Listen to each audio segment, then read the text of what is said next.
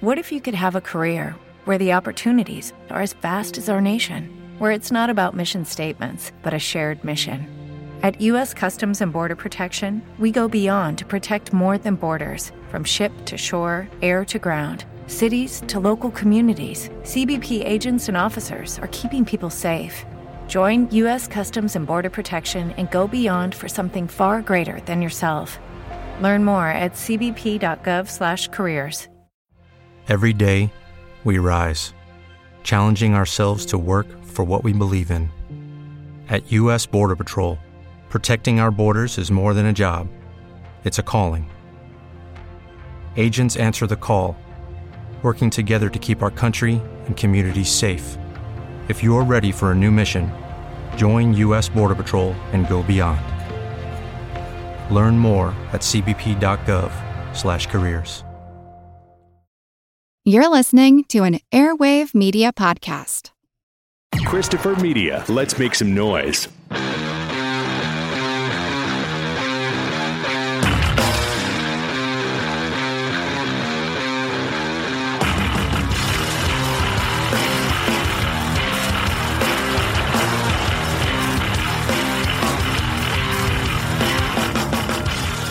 People thought we were going to be rather nice and middle class, and boy, were they in for a shock. People tend to think of comics as being very kind of throwaway entertainment, but this was some deep political stuff. 2000 AD was something radically different from anything that had been done before. They were sort of glorious hippie anarchists. They were doing it better than the American comics. This isn't like Spider-Man. It was dangerous. For a 9-year-old boy, it was life-changing. You don't want something your teacher likes. Jesus, throw it out the fucking window. I don't know what it was, if everybody was just on rave drugs.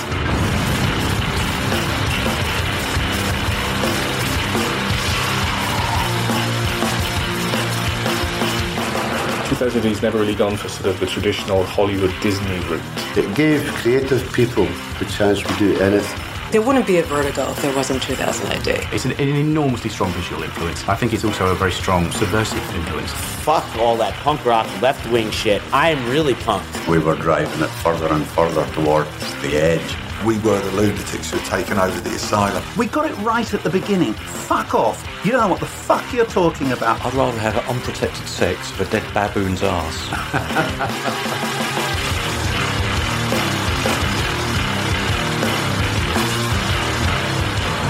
There's always a lot of violence in my stories because it's fun. It's mad stuff. It couldn't appear anywhere else but 2000 AD. It was saying that to the establishment. Maybe the world's just not ready for that. Anyone can make a comic. There's only one 2000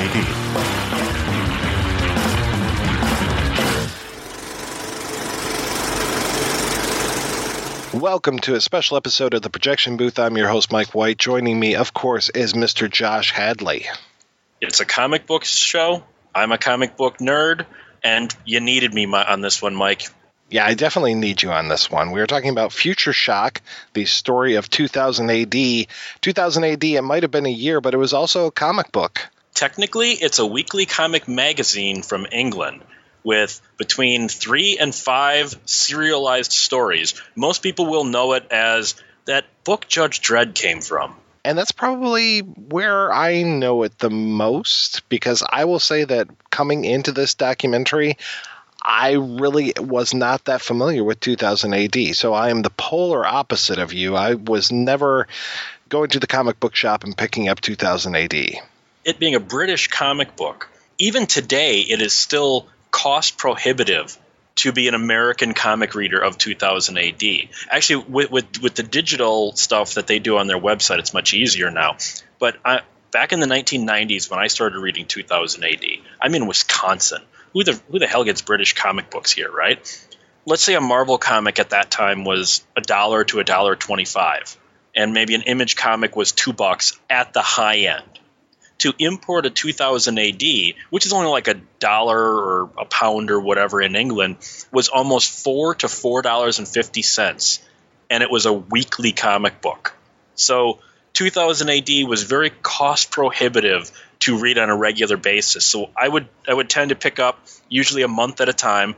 I'd pick up 4 issues and then go 3 or 4 months without picking up another one, and then get a couple of more and whatnot. So I would be reading them them being all serialized stories, all broken up, and I just decided this isn't worth it, so I waited for the trades that came out in America. Yeah, when you talked about regular comic books costing about $1, $1.25, I will say that the day I gave up comics was the day I paid $1 for like a Spider-Man. I was like, no, I can't really afford to do this. Because when I quit collecting comics, I was collecting, I don't know how many titles. I was really suckered in by the cross stories, that whole see Daredevil number 44.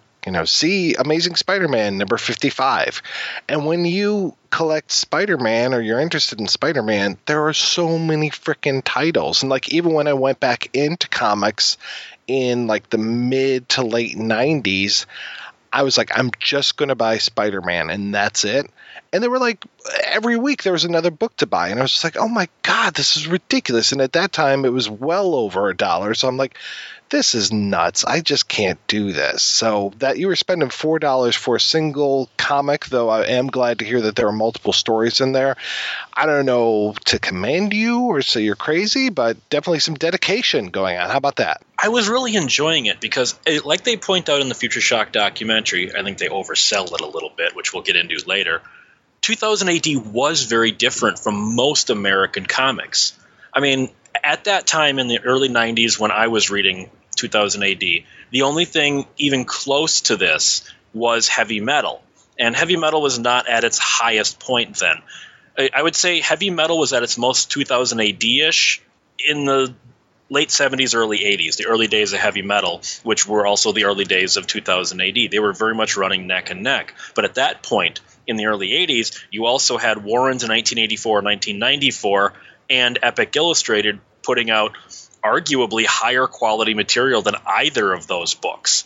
So at that same time, 2000 AD really was something different. Because, I mean, you got to remember, Mike, this is when Marvel was doing all the gimmick covers and all of that god-awful artwork, and where the art was supposed to sell the book over the story. You had Image coming in, and then you had 2000 AD with this beautiful black and white artwork, very stark. The stories were much more adult, and I don't mean adult in graphic, although they did have that.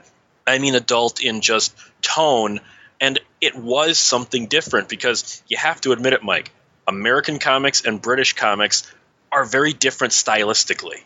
Oh, yeah.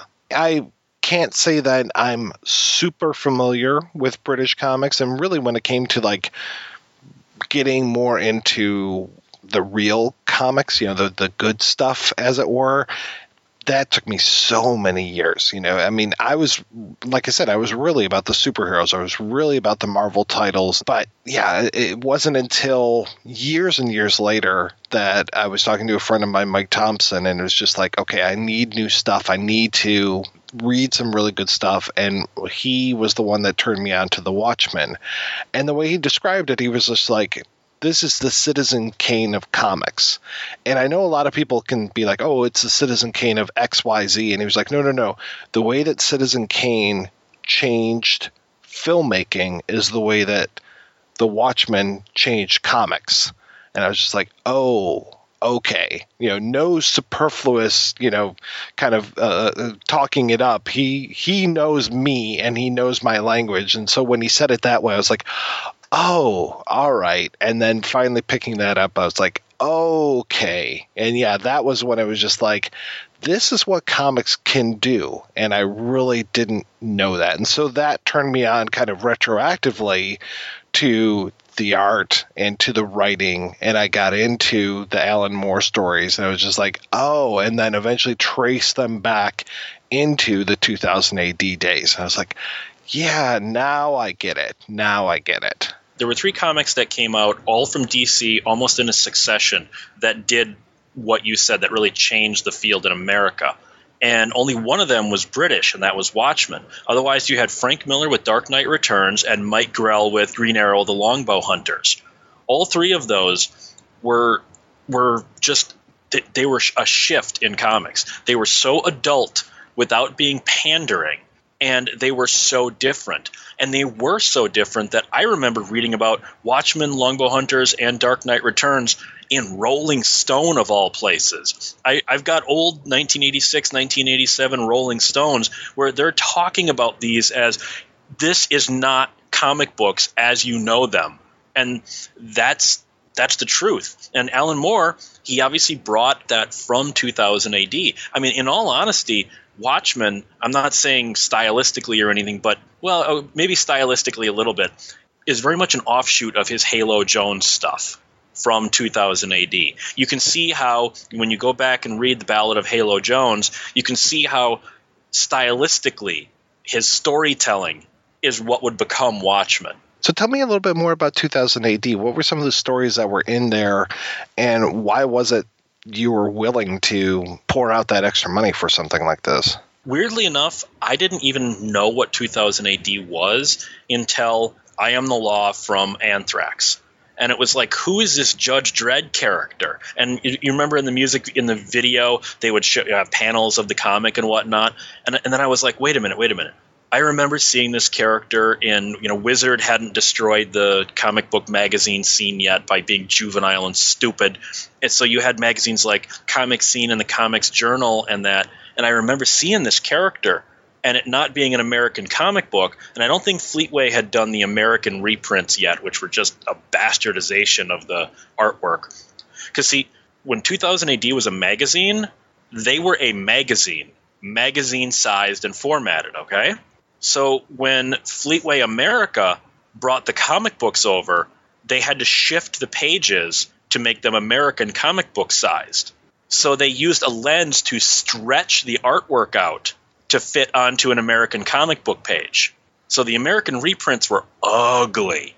And 2000 AD was printed on that really pulpy newsprint of the late 70s, early 80s.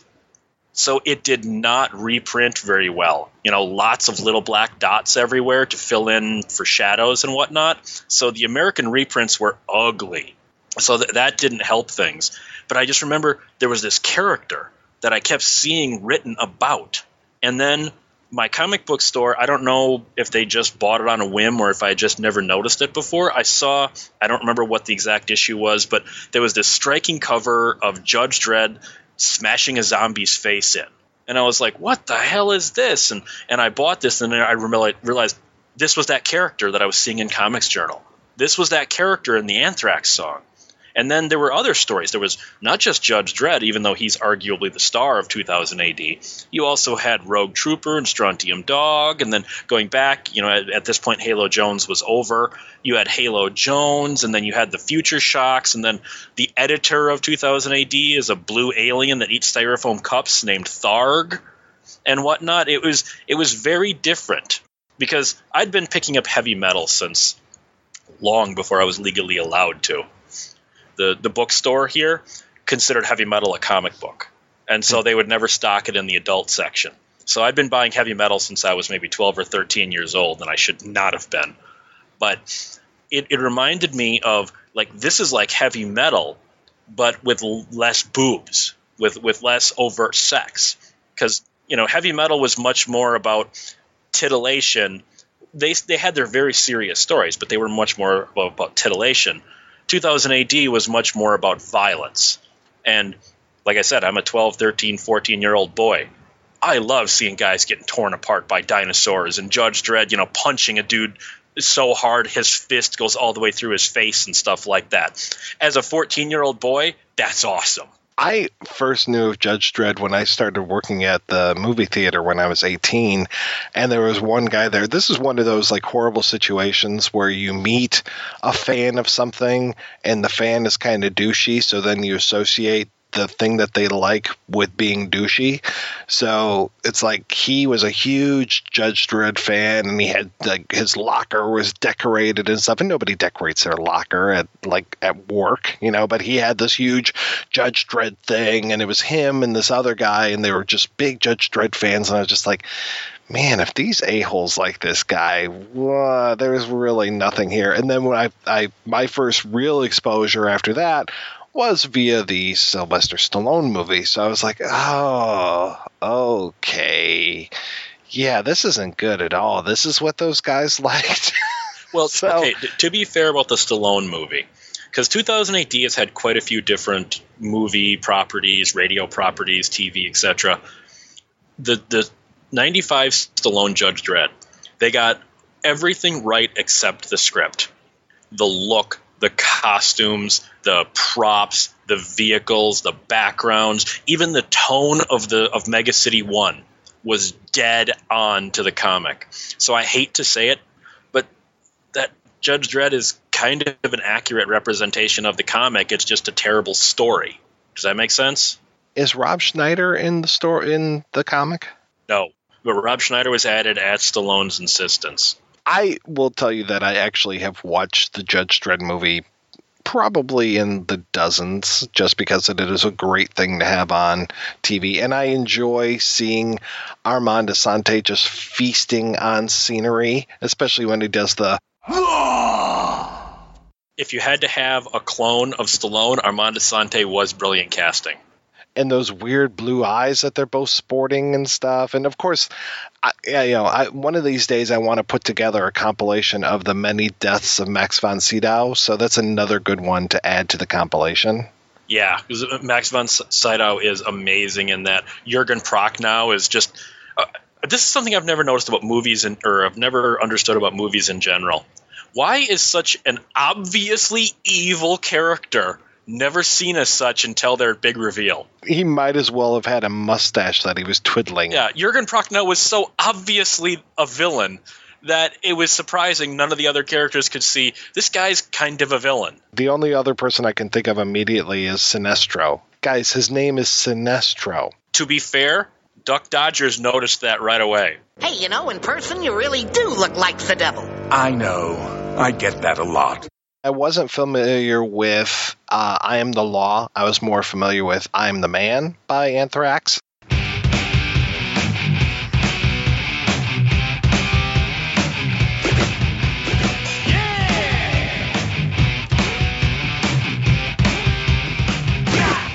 It took me a long time before I finally got into Dredd, and then really what it was for me was maybe it was a year after we did the RoboCop episode on the projection booth.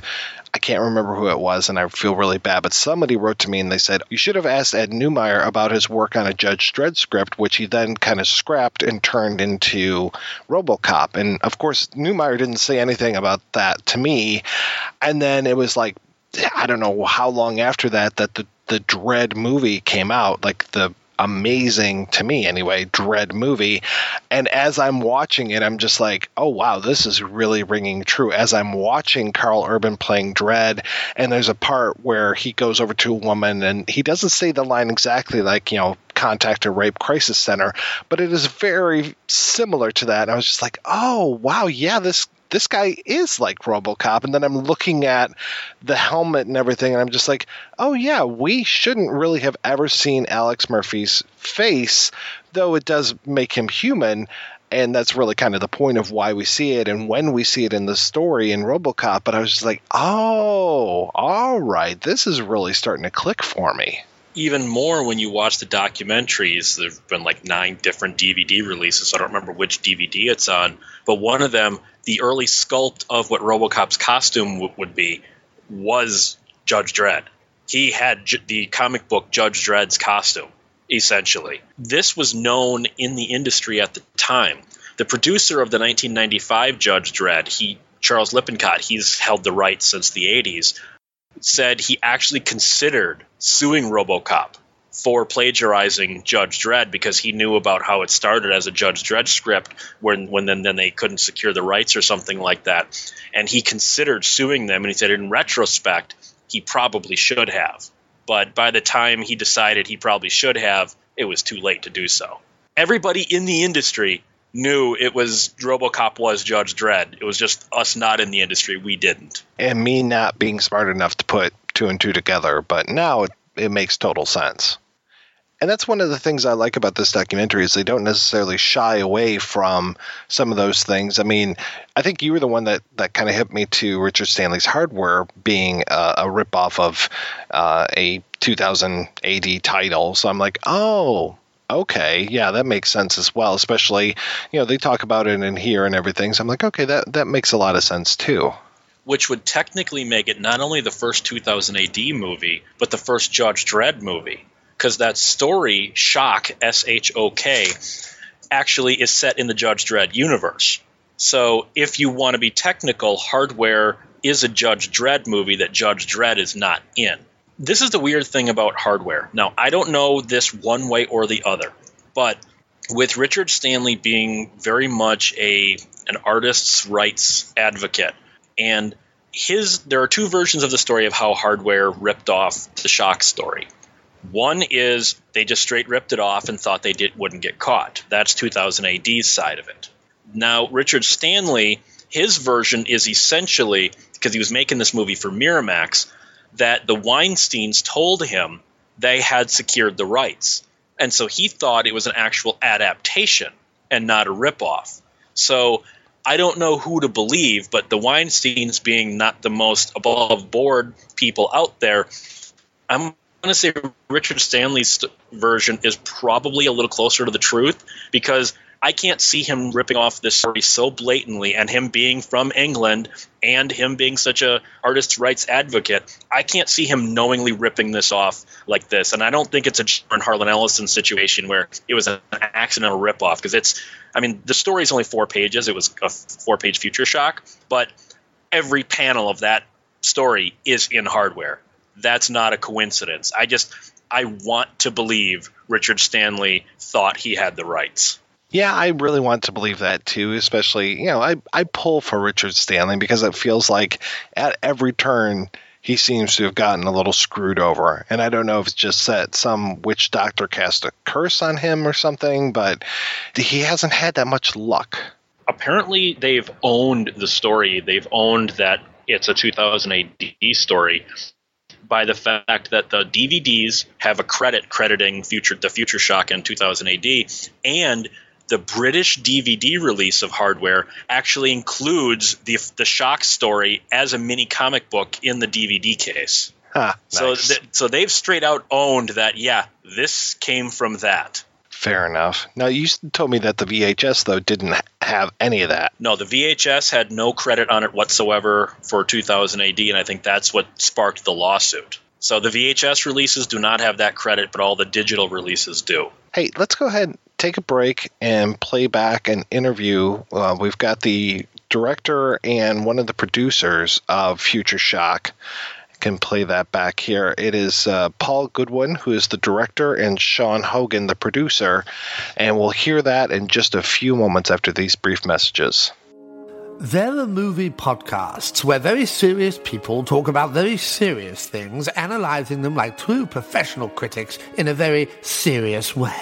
There are also podcasts where drunk or high young'uns talk excitedly over each other about the latest pop culture stuff, dropping references and opinions like they were drugged up skunks. But what if you want both? What about if you want a movie review podcast and website that has a sense of humor, mad songs, and weird guests, but also reviews movies with a passion and reference not seen since Mrs. Penelope Thigh public access movie Rama show just out of Duluth in 1987? Well, now you can. At no extra cost and with no unnecessary vowel misplacement, it's the After Movie Diner podcast. Available on Blog Talk Radio, iTunes, Stitcher, and AfterMovieDiner.com. As sponsored by Titty Headlines, Movie Sanctuary, and Facial Mass. Let's Please take exit 37 off I-98 miles for Terrence.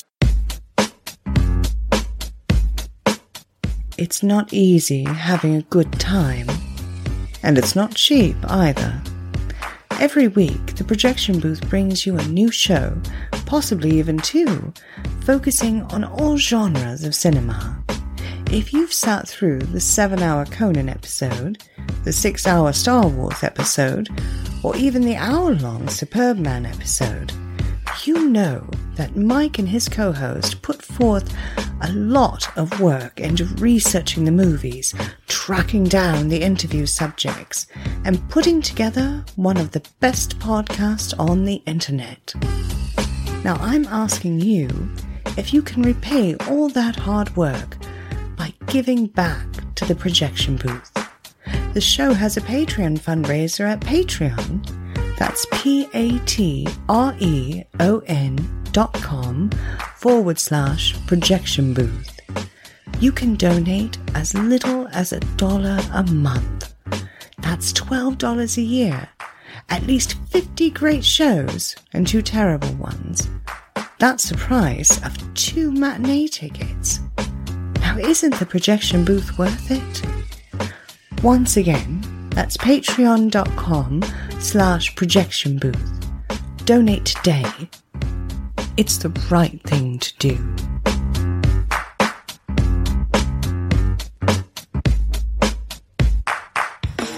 Tuning into Sci-Fi TV.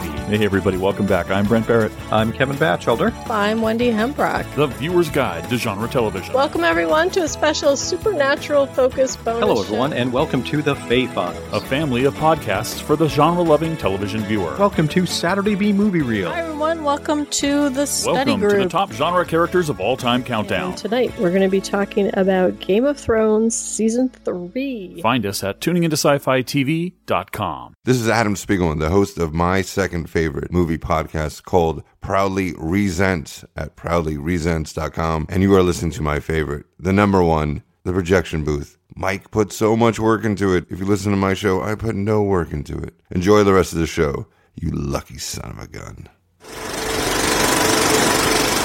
I'm Paul Goodwin. I've spent the last 2 and a bit years living Future Shock, the story of 2000 AD. Yeah, it's been a lot of work. It's a small independent documentary which we funded ourselves and produced. You know, it's been a long road, but we're really, really proud that we've got a US deal coming, and we had a limited theatrical and DVD release in the UK. So we're really, really proud. I'm Sean Hogan. I produced Future Shock, the story of 2000 AD. I'm normally a writer-director, but for my sins, I acted as producer on this one, and I'll never do it again. How did you guys meet? We were at college together like 20-odd years ago. We were at a college which did drama and film. So we we had a lot of interesting experiences because most of us were not really actors, but so we were just there for the film stuff, but we acted in a lot of terrible student productions and all sorts. But, you know, we became good friends and sort of stayed in touch ever since, and we always spoke about doing something together one day. Paul and the 2 guys he works with, Nick and Jim, who were both at college with us as well, they formed a company and they started doing a lot of corporate work, and I went the sort of starving indie filmmaker route. But we always said we'd do something together one day, and then finally this came around, and so we did it. So who had the initial idea of doing a documentary about 2000 AD? Guilty.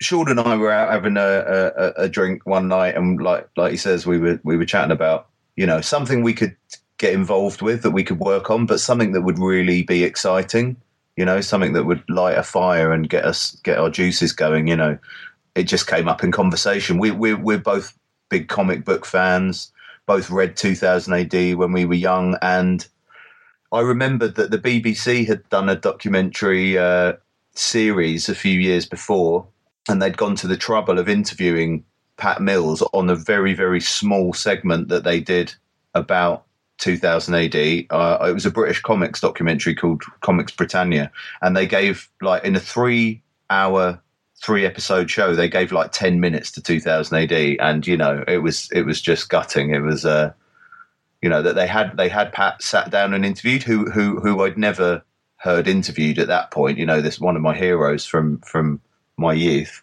and I just felt it was a really wasted opportunity. So I'd been burning on it for years, and I said to Sean, you know, imagine how cool it would be if we could, you know, spend some time going around interviewing all the top names from 2000 AD, asking the questions we wanted to hear the answers to, and, you know, what a great film that would make. What a great story to tell. Somehow I dragged him into it. Well, no, for me, it was kind of a no-brainer. It's every now and then someone just comes up with an idea and you just go, yes, that's a great idea. Why has no one done that? So when Paul said it, I was kind of instantly on board. I just wanted to see it happen. And so the thing was, it was, like I said, I'm not a producer by trade, but because I've sort of been working in the film industry for like the last 10, 15 years or so, and I've got the high blood pressure to prove it, I knew that I could sort of help get it out there in the world. And it was like these guys had the means to make it, and I had the means to sort of get it out there and make it a reality. So I was just kind of like, I will do whatever needs to be done to help this happen, just because I want to see that film. And I remember, Shorty, you were like calling me and texting me and stuff and saying, "Are you serious?"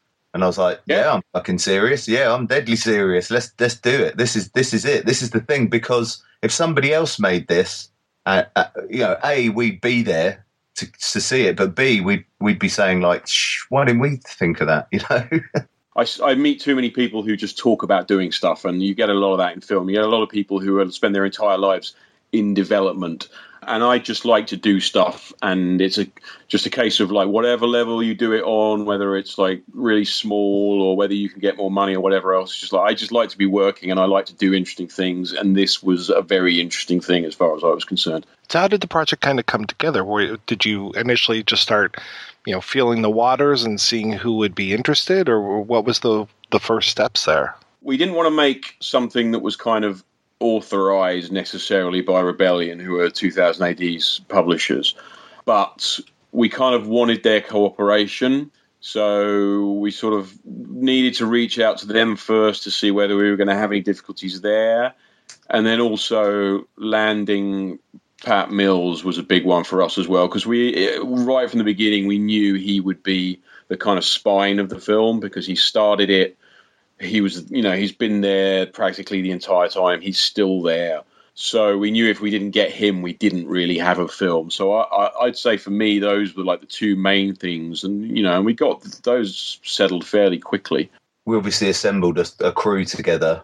We had my business partners, Nick and Jim, pretty quickly brought them on board as, the project was obviously going to need some funding. And also Helen Milan joined the crew, who is, she's huge experience in film distribution, and a massive 2000 AD fan. And so sort of that was our motley crew, the five of us. And I think one of the first things we did was like get an A list of who are the important key people we need to speak to. And like Sean says, Pat was pretty much first on the list. And once he agreed, we knew we had a film. Did you guys get pretty much everybody off of your A list? I would say we mostly did pretty well. There's a few we couldn't get for various reasons. There's obviously one name that we keep being asked about. I think we pretty much spoke to everyone we really wanted, and it's just some people just weren't up for doing this kind of thing. There are some people I think that have kind of left 2000 AD behind, don't particularly want to talk about it anymore, and some people who are just very difficult to talk to, full stop.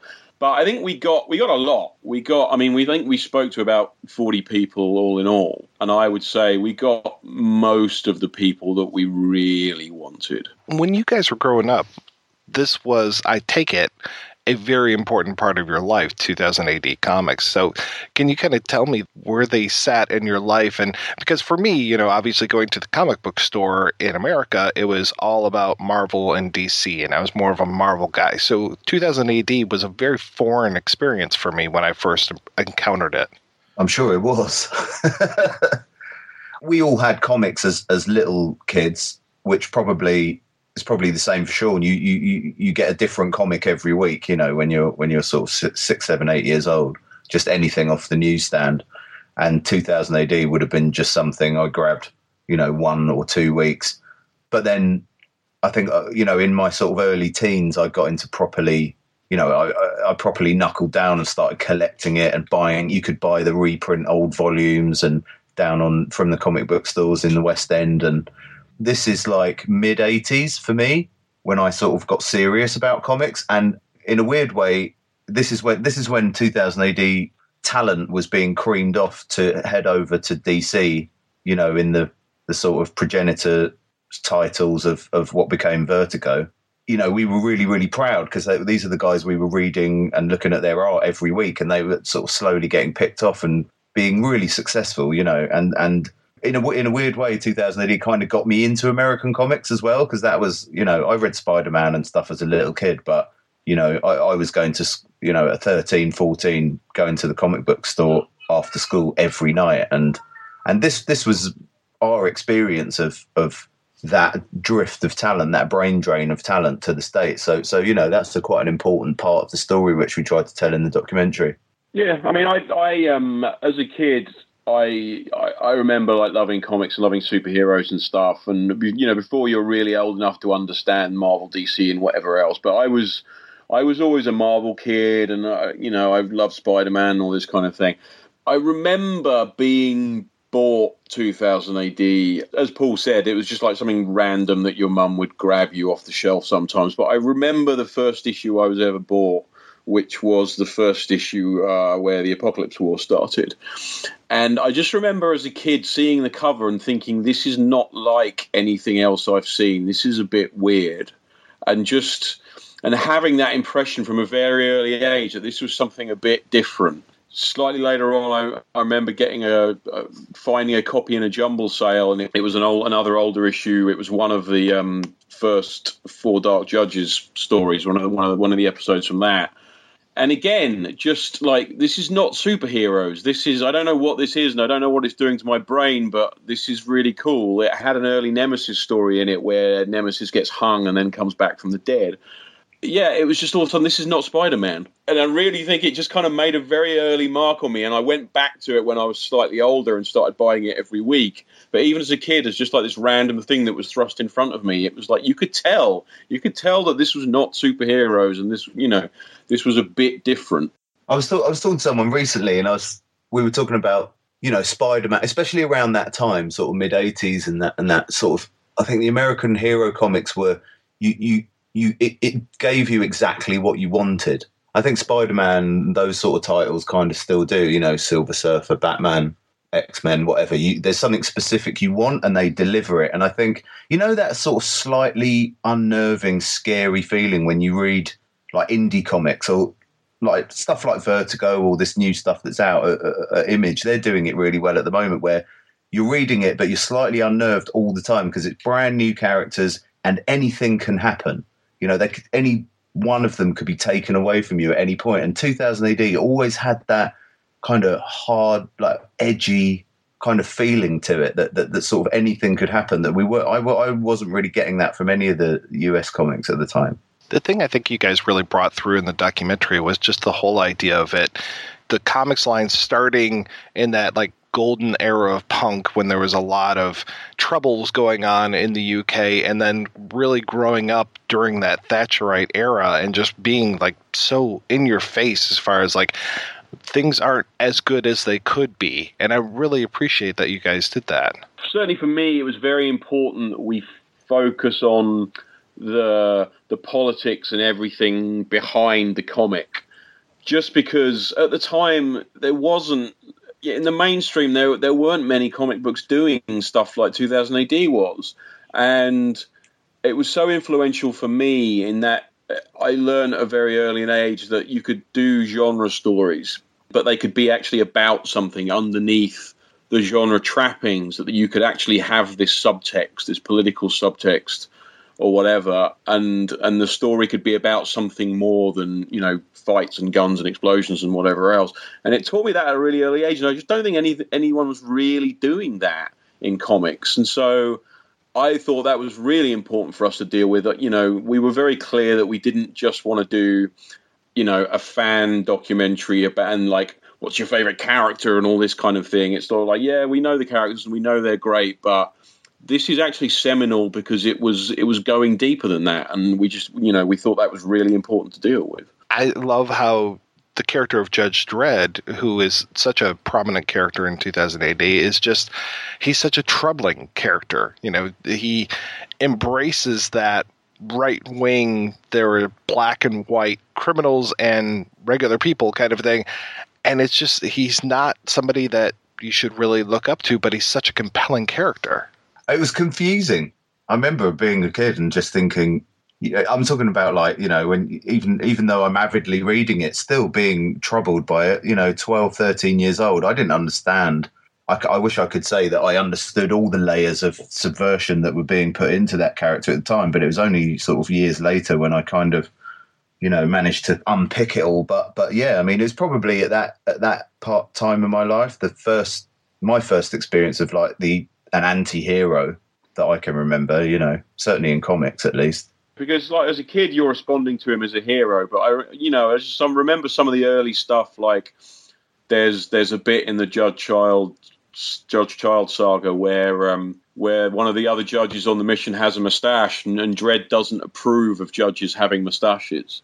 And so he ultimately makes him do this thing that ends up with this judge dying, and the judge is like, it's because I haven't got a moustache, isn't it? And he's like, don't be stupid, you're just the best man for the job. But as a kid, you're reading it and you're going, no, it is because he's got a moustache. You're a bastard, Or how many Dredd stories ended with, like the one where he there's the robots that have gone crazy, the house cleaning droids, and they're murdering their owners. And they track down, there's like 300 of them that they can't get hold of the owners. And he rescues some guy just as the robot is about to sort of give him a lethal injection.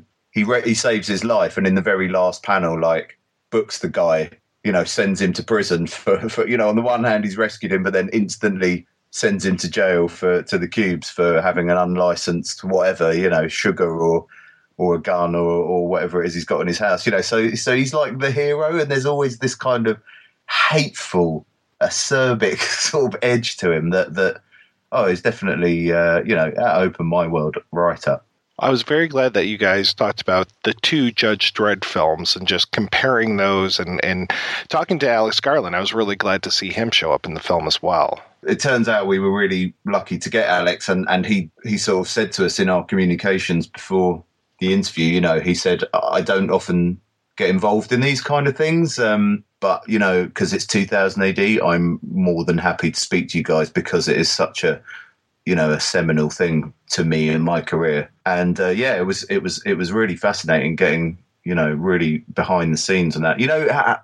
I think I've got a feeling Alex he doesn't feel that positive about Dredd. We talked about that during the interview, and he sort of feels kind of really negative about it. It's a shame because I think the legacy of what that film that they made is good and solid and strong, and it's a great film that people will find one. I think he's just upset that it wasn't perfect, that he didn't sort of get it perfectly. He felt guilty because ultimately it didn't do well enough to justify other films, and he felt as though he'd wrecked the franchise because of that. Franchise, yeah. But the thing is, it's sort of like that's beyond his control. He made a good movie.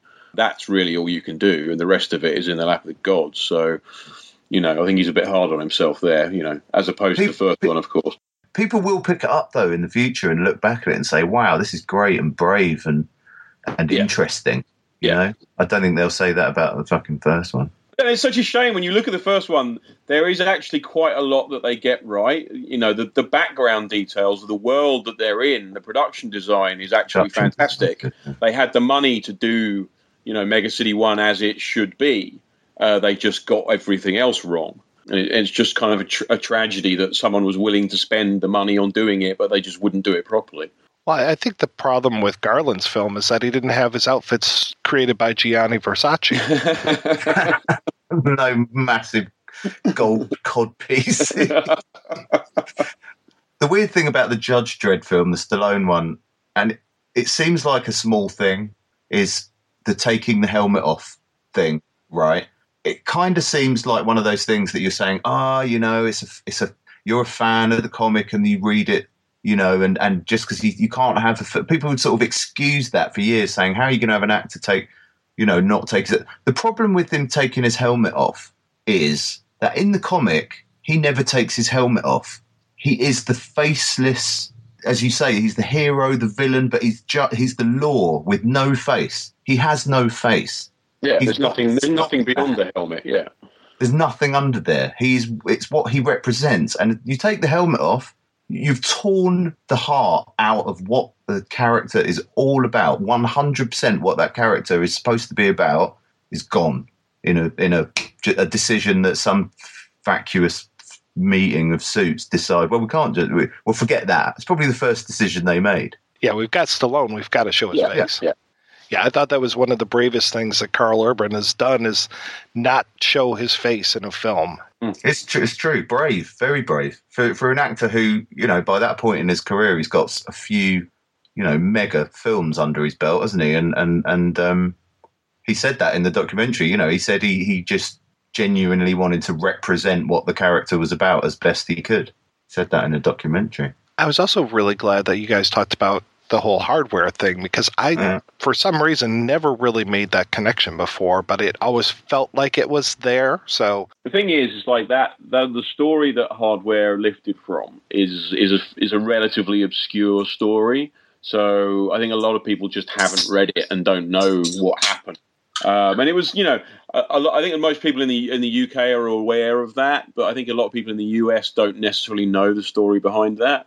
And it's one of those things. It's kind of like, I like Hardware as a movie. I think it's a fun movie. So it's not a dig per se at Hardware. It's just the fact that, like, come on, guys, you ripped this off. If you read that story and you look at Hardware, it's like there is no doubt that it ripped it off. And it's just kind of like, well, I like plenty of movies that aren't exactly original. It was just a case of they got caught with their hands in the till and had to admit it. But I'm not. It's not having a go at Hardware. I think it's a good movie, and it's just acknowledge where you came from. Yeah, not at all. Hardware's a great movie, and the thing was, the same goes for RoboCop.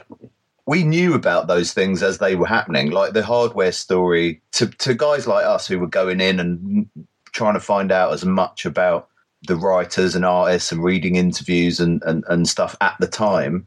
The Hardware story is a thing we've known about for years and years. Same with RoboCop, looking at Dredd, and so this is the story I think that Sean and I and the others we've been waiting to tell this for years and say, look, everybody, look at RoboCop, look where they got it from, look at Hardware, look where it came from. Follow the breadcrumbs, know your source stuff. It's one of those things that we just wanted to tell for years.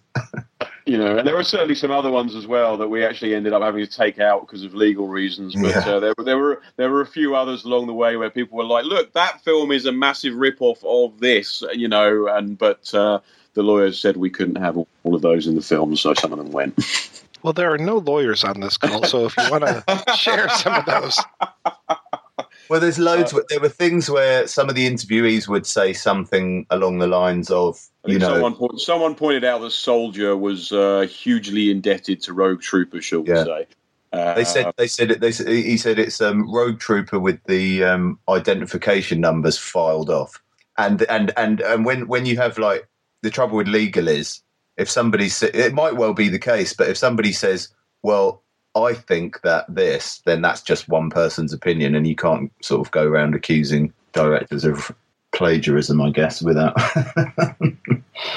But there's, what were some of the others? People just say, like, they would name drop things like Mad Max and Blood Rain and Durham Red, Blood Rain, quite a few other things, and these are things that we felt. I've felt the presence of 2000 AD in so much stuff over the years and known it to be the source material.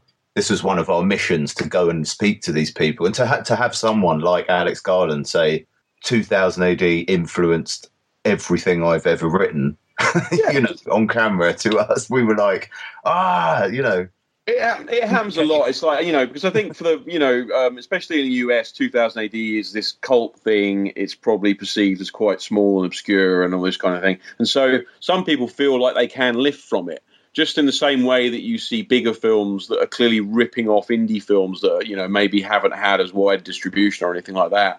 And it, goes on all the time. And it's just, we just wanted to give 2000 AD its due and sort of say, look, a lot of people have been ripping this off for a long time now, but this is where this stuff comes from.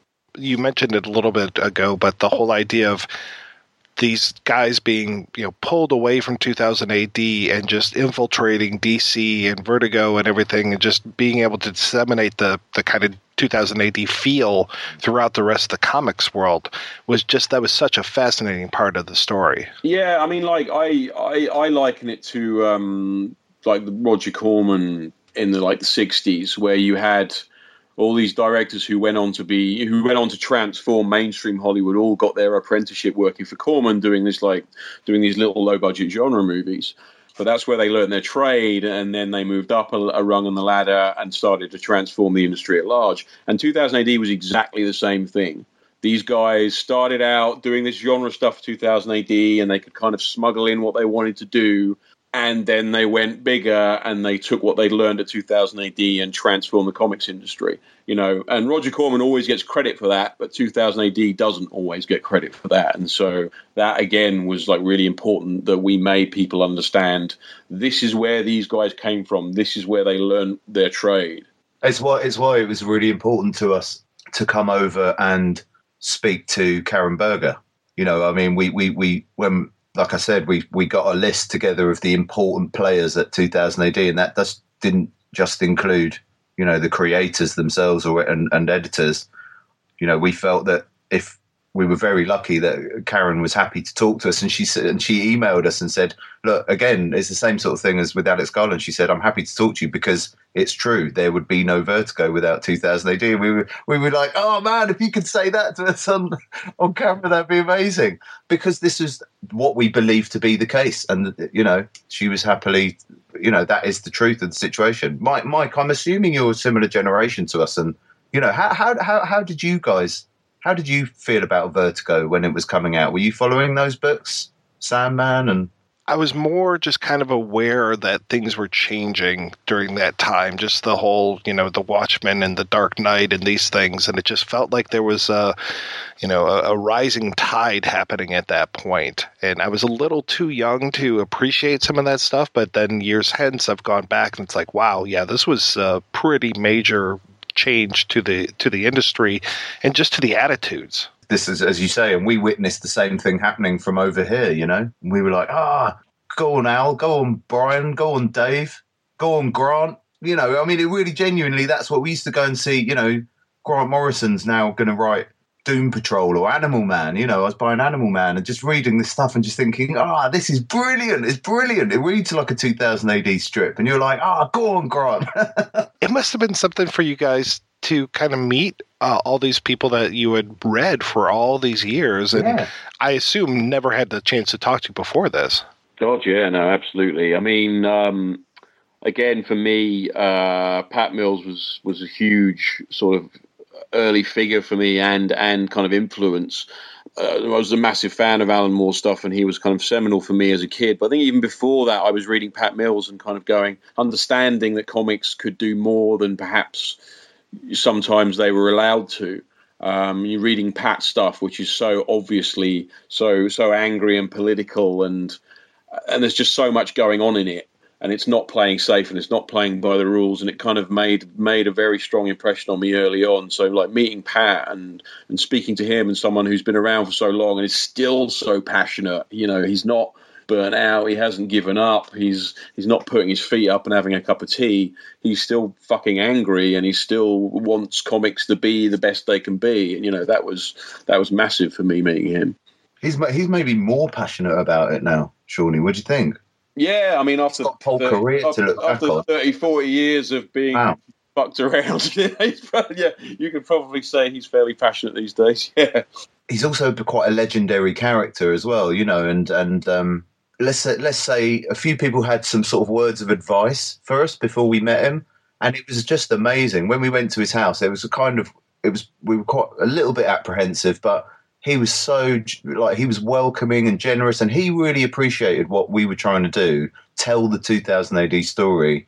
And what was really cool was that he sort of agreed, and he was sort of so generous and saying, this needs to be told, this story, and I'm happy to tell you at length. And it's true that we spent a whole day at his house, and I think it was like 11 or 12 hours we were at his house, and all chopped down. His entire interview with all the chaff cut out ran at about 5.5 hours long.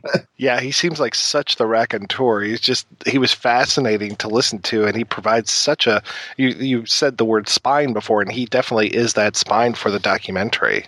Yeah, it was just, he said himself, there was one point, I think we'd been there a few hours already, and we were kind of apologizing, and we knew we had quite a way to go. And I was sort of like, Pat, we understand that we're in your home, we're imposing and all this sort of thing. So if you feel like you want to stop at any point, if you feel like you want us to leave, just say. And he was like, no, this is long overdue. It needs to be said, And, he carried on until, but by the end of the day, he was cracking open the red wine and passing around drinks and all this kind of thing. Because he was quite happy to get up on his soapbox and tell the whole story. Well, back to what you were saying, Mike. You're right. It was quite a big deal, actually, for us to meet some of these guys, and an honour, and to have them say stuff like that to us is sort of congratulating us in a way, but saying, it's good. It's a good thing you're doing, and well done. And most everybody who took part in the documentary were all kind of on this, like I said about Alex Garland, they were saying, because of our passion for 2000 AD, we're happy to be involved. I'd say the same thing certainly about David Bishop, who was, the editor during some of the tough times in the 90s. He was so candid and so happy to talk about those things. We were really, really lucky, I think. But it was all because, he shares our passion and enthusiasm for the comic. And again, he wanted those stories to be told as well. We're really lucky, man. Yeah, I love that you guys get into the business angle of things as far as like the whole, reprinting of comics and not giving anybody credit or not giving them payment, and then the credits inside of the comic and just kind of letting people know that these artists and writers have names. And it just was so fascinating to hear that, and some of the infighting that would then go on because of that. It was just great. Even if these weren't like these seminal characters, just to hear these stories about how this business was being run was terrific. One thing we were very clear on as well is that we didn't want to make a puff piece. I mean, we were all huge fans of the comic, but at the same time, we knew that there was a dark side to some of the history, that there were some thorny issues, and we didn't want to shy away from that because we thought that's not what 2000 AD is about. It's the comic itself is spiky and confrontational and doesn't play it safe, and so we didn't want to do that as a documentary. It would just be untrue to the spirit of 2000 AD. So, and it was also important to us to make something that was interesting to people who are not necessarily fans of the comic, or even not necessarily comic fans, full stop. Some of those stories really chime with me. I think if you work in any sort of kind of creative type industry, some of those comics really those stories really struck a chord with me. And I had a friend of mine who watched it who doesn't really know the comic very well, but he's a journalist and he's worked in the sort of magazine industry for years. And he was just kind of like, oh my God, I just recognize so much of that stuff from my experiences. And, and as did I, just like there are certain stories in there that chime with me having worked in the film business, and it's just, it has a certain universality to it in terms of like how creative people are treated. And that was, certainly something that I felt very strongly about. A lot of good feedback, hasn't it, Sean, come back from, like you say, people that haven't known what 2000 AD was before. Yeah. But yeah, I mean, it's the story of the salespeople and the managers and the faceless sort of suits and the mistreatment of and misunderstanding of creators and creative people. I mean, this is it, like you say, a universal story. The way some of that artwork was treated, and that is like, it's like a horror film to me. Some of the stuff that Gibbons and Kevin, and it wasn't that long ago in the grand scheme of things. I mean, if you look at it now, and obviously like comic book artwork is at a premium now, and sells for thousands in some instances, and yet only like 30 odd years ago they were wiping their feet on it. It's just sort of like, it's absolutely crazy, those stories. I mean, it's the story of comics, isn't it? The mistreat. Look at going back to Siegel and Schuster and Bill Finger and guys like that. It is. This is how comics were run. It was a factory. Yeah, for a long time, and now that they're so much a part of the mainstream, and now that the film business, Hollywood is pretty much based on comic books. I think it's important to kind of acknowledge the sort of very shabby history that comics have in a lot of ways. It's like you have to know where this stuff comes from. You have to be aware of it, and to celebrate the unorthodox nature of the way that Kevin O'Neill, slipped in those credit cards. He did it. They lied. They just lied to the management and said, "Oh, don't. It's just something we're trying out or whatever." But he knew what he was doing, and he was, what. Just to explain, what he was doing was doing a little sort of what he called a credit card, which had the writer and the artist and the letterer's name on it, and nobody. This is something I personally learned while we were making this documentary. I didn't know 2000 AD was the first time in British comics that had ever been done. You know, I think Marvel were okay at that. Yeah, I mean, I think that obviously started earlier in the US. Yeah, people were credited earlier, but in British comics, people were still not credited even by that point in the 70s. You know, there's still so much infighting now as far as who really created this character. You know, and I mean, even just the other day, it was like, you know, people decrying Stan Lee. You know, oh, Jack Kirby did all this stuff. It's like, oh, yeah, that's going to be the endless debate for all time. Yeah. I was so happy to see Scott Ian show up. I just love that guy.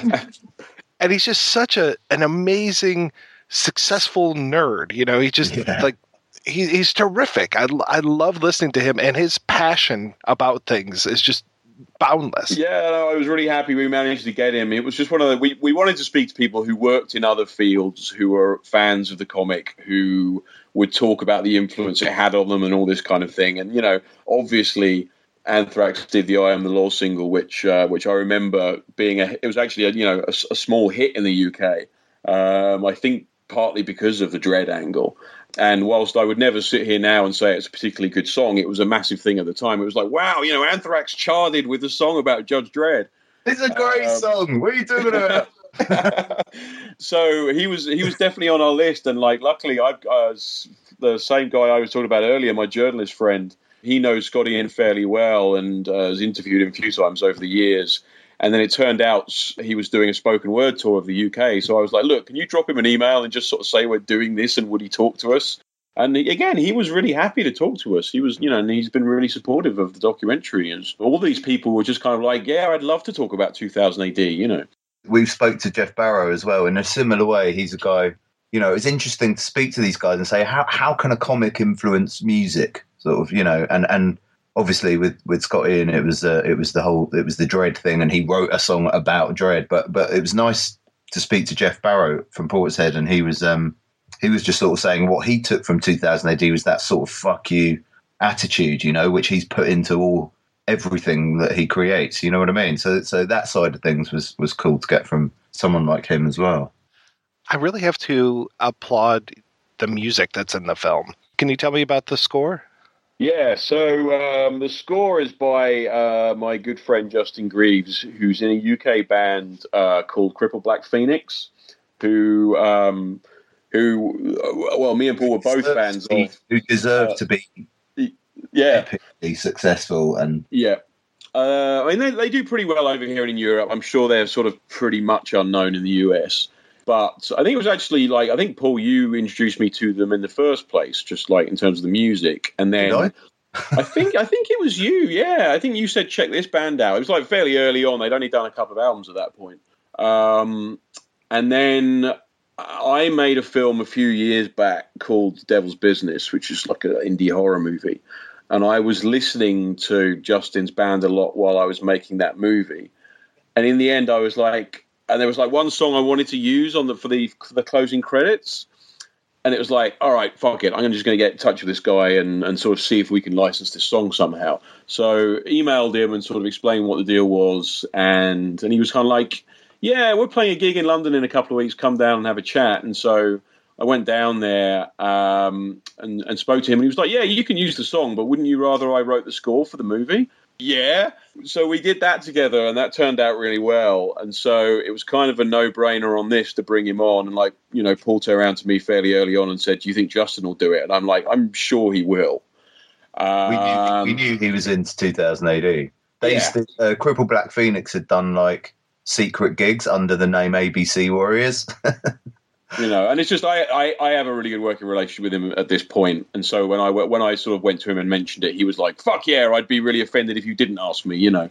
And we basically just said to him, "Look, we want a mixture of sort of punk and kind of 70s electronica, you know, just to give it that feel," and he just nailed it, you know. And it was actually like I think one of the most fun things we did on the film was go into the studio with him in a couple of days. Just he was kind of laying everything down, and we were just kind of there sort of in the background as he was coming up with a lot of this stuff. He demoed a couple of tracks, didn't he? That were He was like, "How do you like these for the?" We knew we needed just like a kick-ass punk track for the theme. Yeah, you know, the opening credits sequence, and then sort of the chapters, which we was by that point we were getting to know what sort of chapters, you know, what sort of subjects we were going to be talking about. And he demoed a few tracks, and then we went in for like two very, very long days in the studio. That were just, we were in our element, Shawnee. It was just an amazing weekend, and the guys at the studio were fantastic. And you know, Justin's a multi-instrumentalist, so he was just like, he'd play a riff, hop in the other room, get on the drums, do some mad thrash drumming, get back in the room, lay the bass down, and we're just seeing all this stuff just created out of thin air. And passion. He was just like, "Oh, this is for ABC Warriors," you know. You know. And that was an amazing experience. Yeah, that opening theme just kicks it off so well and just grabs you, and it's just like, you're going to watch this movie, Nice. goddammit. Yep. Well, thanks for paying attention. That's really cool. Yeah, and we're hoping to get the score released later this year. So everyone, anyone, and a lot of people have really responded to the music. So hopefully Justin will get his due further down the road. Good. You just answered my next question. Good, excellent. Yeah, we are currently talking to a very renowned company who do a lot of vinyl scores, who are definitely interested in doing it. So fingers crossed that will all work out, and later this year that should be out.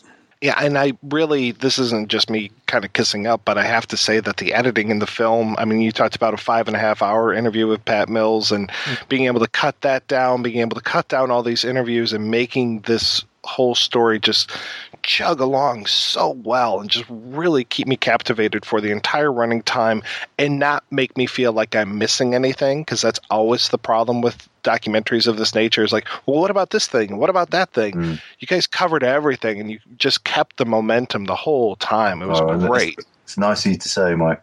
It was a lot of work, but it was all good fun. You know, I got to say that as tough as it was at any point, this has just been such an enjoyable experience, because it's something, you know, that we really, really care about. So, and I'm glad that you say that you felt nothing was left out. Believe me, people have complained. I mean, there is obviously stuff missing, but we just, you know, we wanted to sort of get a balance between telling the kind of, obviously the sort of ABC historical kind of account, but getting into some of these issues along the way, and then also giving acknowledgement to some of the biggest characters, you know. And it was a lot to juggle, and we worked really hard on the structure.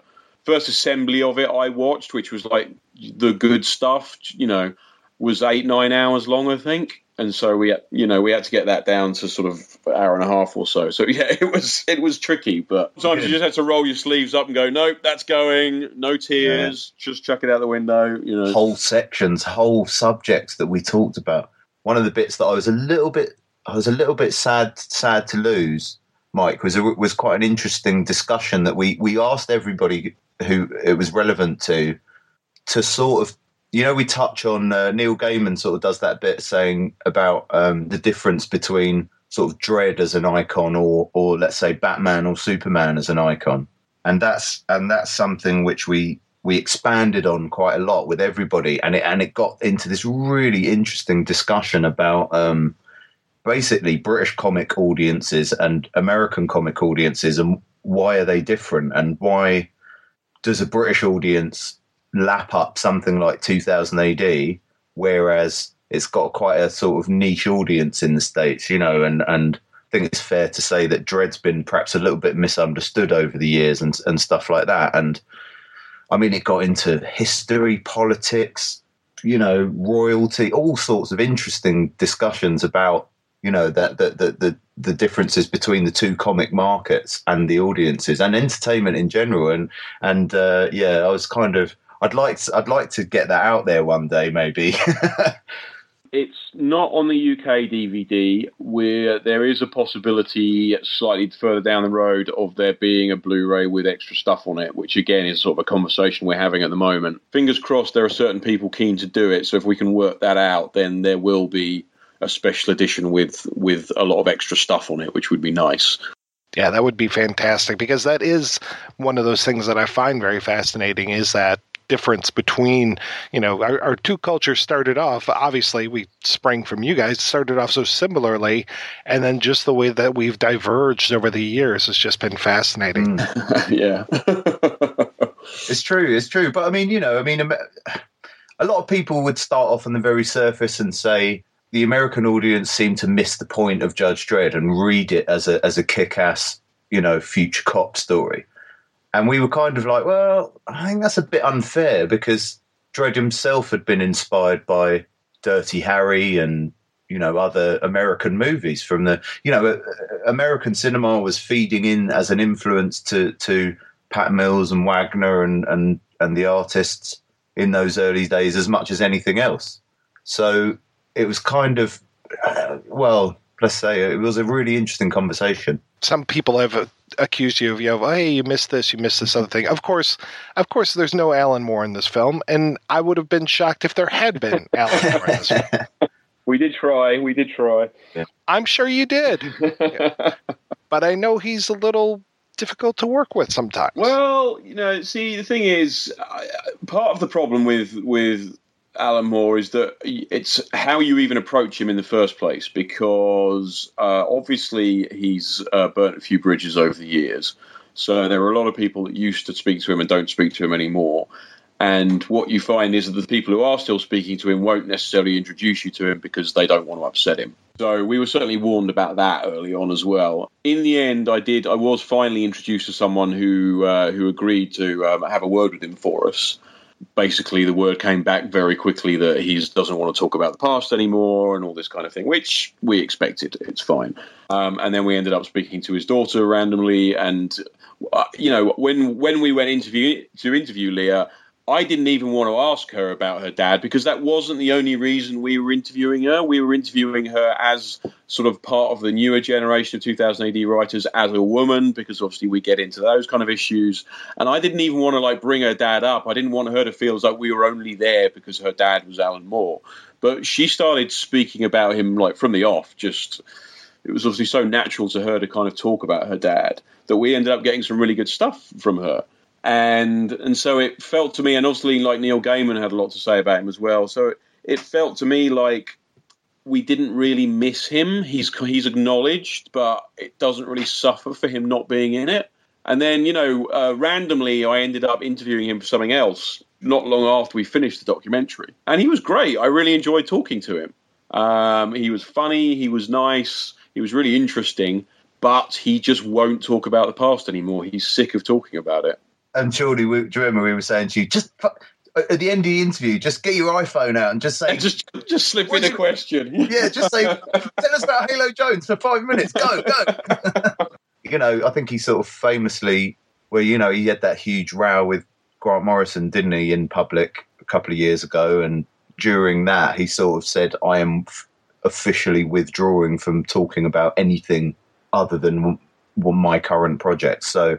we kind of knew that was the case, and right at the beginning we sort of said, look, Alan Moore's a long shot, but Pat Mills is our number one guy, and in terms of the sort of names that 2000 AD has produced, there's three big other guys really, which is Neil Gaiman, Grant Morrison, and Alan Moore, and we said, look, if we could get 2 out of 3 of those guys, then we're golden, and luckily Grant and Neil both agreed to interviews, which is great.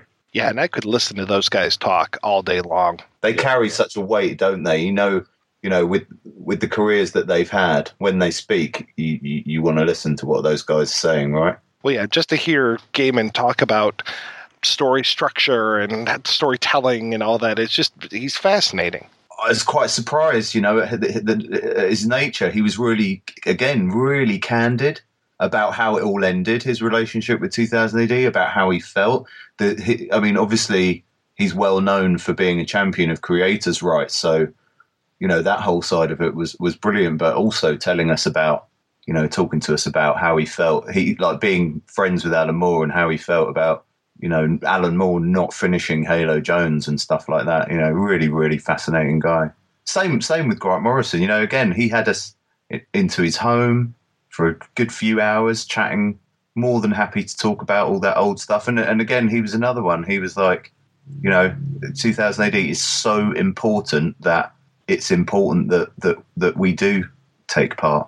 Tell me where the film is at presently. You know, it seems like, has it had its festival run? Has it? You talked about it possibly having a theatrical run, or how is that? What's going on with the movie itself? We've done the festival run. That was a little while ago now. We we did a fair few festivals with it. It's been released in the UK. It's on. It premiered at Fantastic Fest. It did premiere at Fantastic and Fest. And MondoCon a couple of years ago. Yeah, an early cut of it, actually, I should say. Yeah, we did. We tweaked it slightly after that, but and it's been released in the UK and in Australia on DVD and digital and everything. We have done a deal for a digital release in the US. We don't have any details of it yet, but essentially the deal's been done, so it will be coming out via digital platforms in the US. Although I can't say exactly when yet. But that's a done deal, so it will be coming out digitally, and we're working on a physical release as well. So it is coming out at your side of the pond. I just can't say exactly when right now. But for anyone who doesn't want to import the UK DVD or wants to possibly wait for a special edition, then that should, in theory, be coming. I want to ask you this kind of off the record. Do you want me to hold off on releasing this episode until it is available digitally or via another release so that people can get their hands on it a little bit easier here in the States? I mean, that might be a good idea. If that doesn't cause you too many hassles, then it might be an idea to maybe delay it a little while. Okay, yeah. You know, anything I can do to help, kind of spread the word about this is... Yeah, well, it's a brilliant, brilliant piece, and I want more people to be able to see it. Very kind words, mate. Very kind, thank you. Well, I want to ask you guys what you're both working on these days. I am currently, part of the reason why scheduling this has been so tricky is that I'm rehearsing a play at the moment. I'm doing a multi-author horror anthology play with a bunch of, I say UK authors, but a couple of them are actually American, but... people like Kim Newman and a bunch of other horror authors. We did one a few years ago, and we're doing another one that goes on in a week, actually. And it's very much in the kind of Amicus tradition. So, it's like 5 or 6 stories and a wraparound story called The Ghost Train Doesn't Stop Here Anymore. So, I'm sort of in the middle of putting that together right at this moment in time. And I've been doing like some other script writing jobs. I really want to try and direct something myself again, in the not too distant future. But Paul and I and the rest of the guys are actually talking about doing something next as well. Now that I've kind of conned them into joining me in the film industry, They've been bitten by the bug and they want to do more and lose more money. So I'm only too happy to let them do this. We've dipped our toe in the water, and it's just been, the whole festival circuit has been great fun. Speaking to guys like you, Mike, and doing these bits and bobs is all cool. Some of the stuff behind the scenes in the industry is a fucking nightmare, I'll tell you that. But, everything else but making the film and talking about the film, all the other shit you have to deal with is a bit of a pain. But, we've kind of learned a lot. And, like I say, our Stanton and Deviant and we're talking, with Sean about hopefully getting something off the ground later this year. Yeah, I think the idea is that we might do a feature together. So we're kicking around some ideas at the moment, and then I might go away and write something that we can then make as a feature. I don't think we're in any hurry to do another documentary, but I think doing a feature next might be fun. So where can folks go to find out more about Future Shock? The old social media channels. It's Future Shock Doc on Facebook and Twitter. So, I mean, we just post any news or anything interesting that's happening. I mean, obviously, we're sharing news about the comic industry in 2000 AD, especially at the moment. But, anything, any new details about the US release, etc., will be on there. So that'd be great. And our site is futureshock2000ad.com. but nobody ever looks at that. Follow us on Twitter. Twitter's the best place because it's 24/7, right? Guys, thank you so much for your time today. This has been great. Pleasure, mate. Pleasure. Thank you for having us. What's up, Earthlets?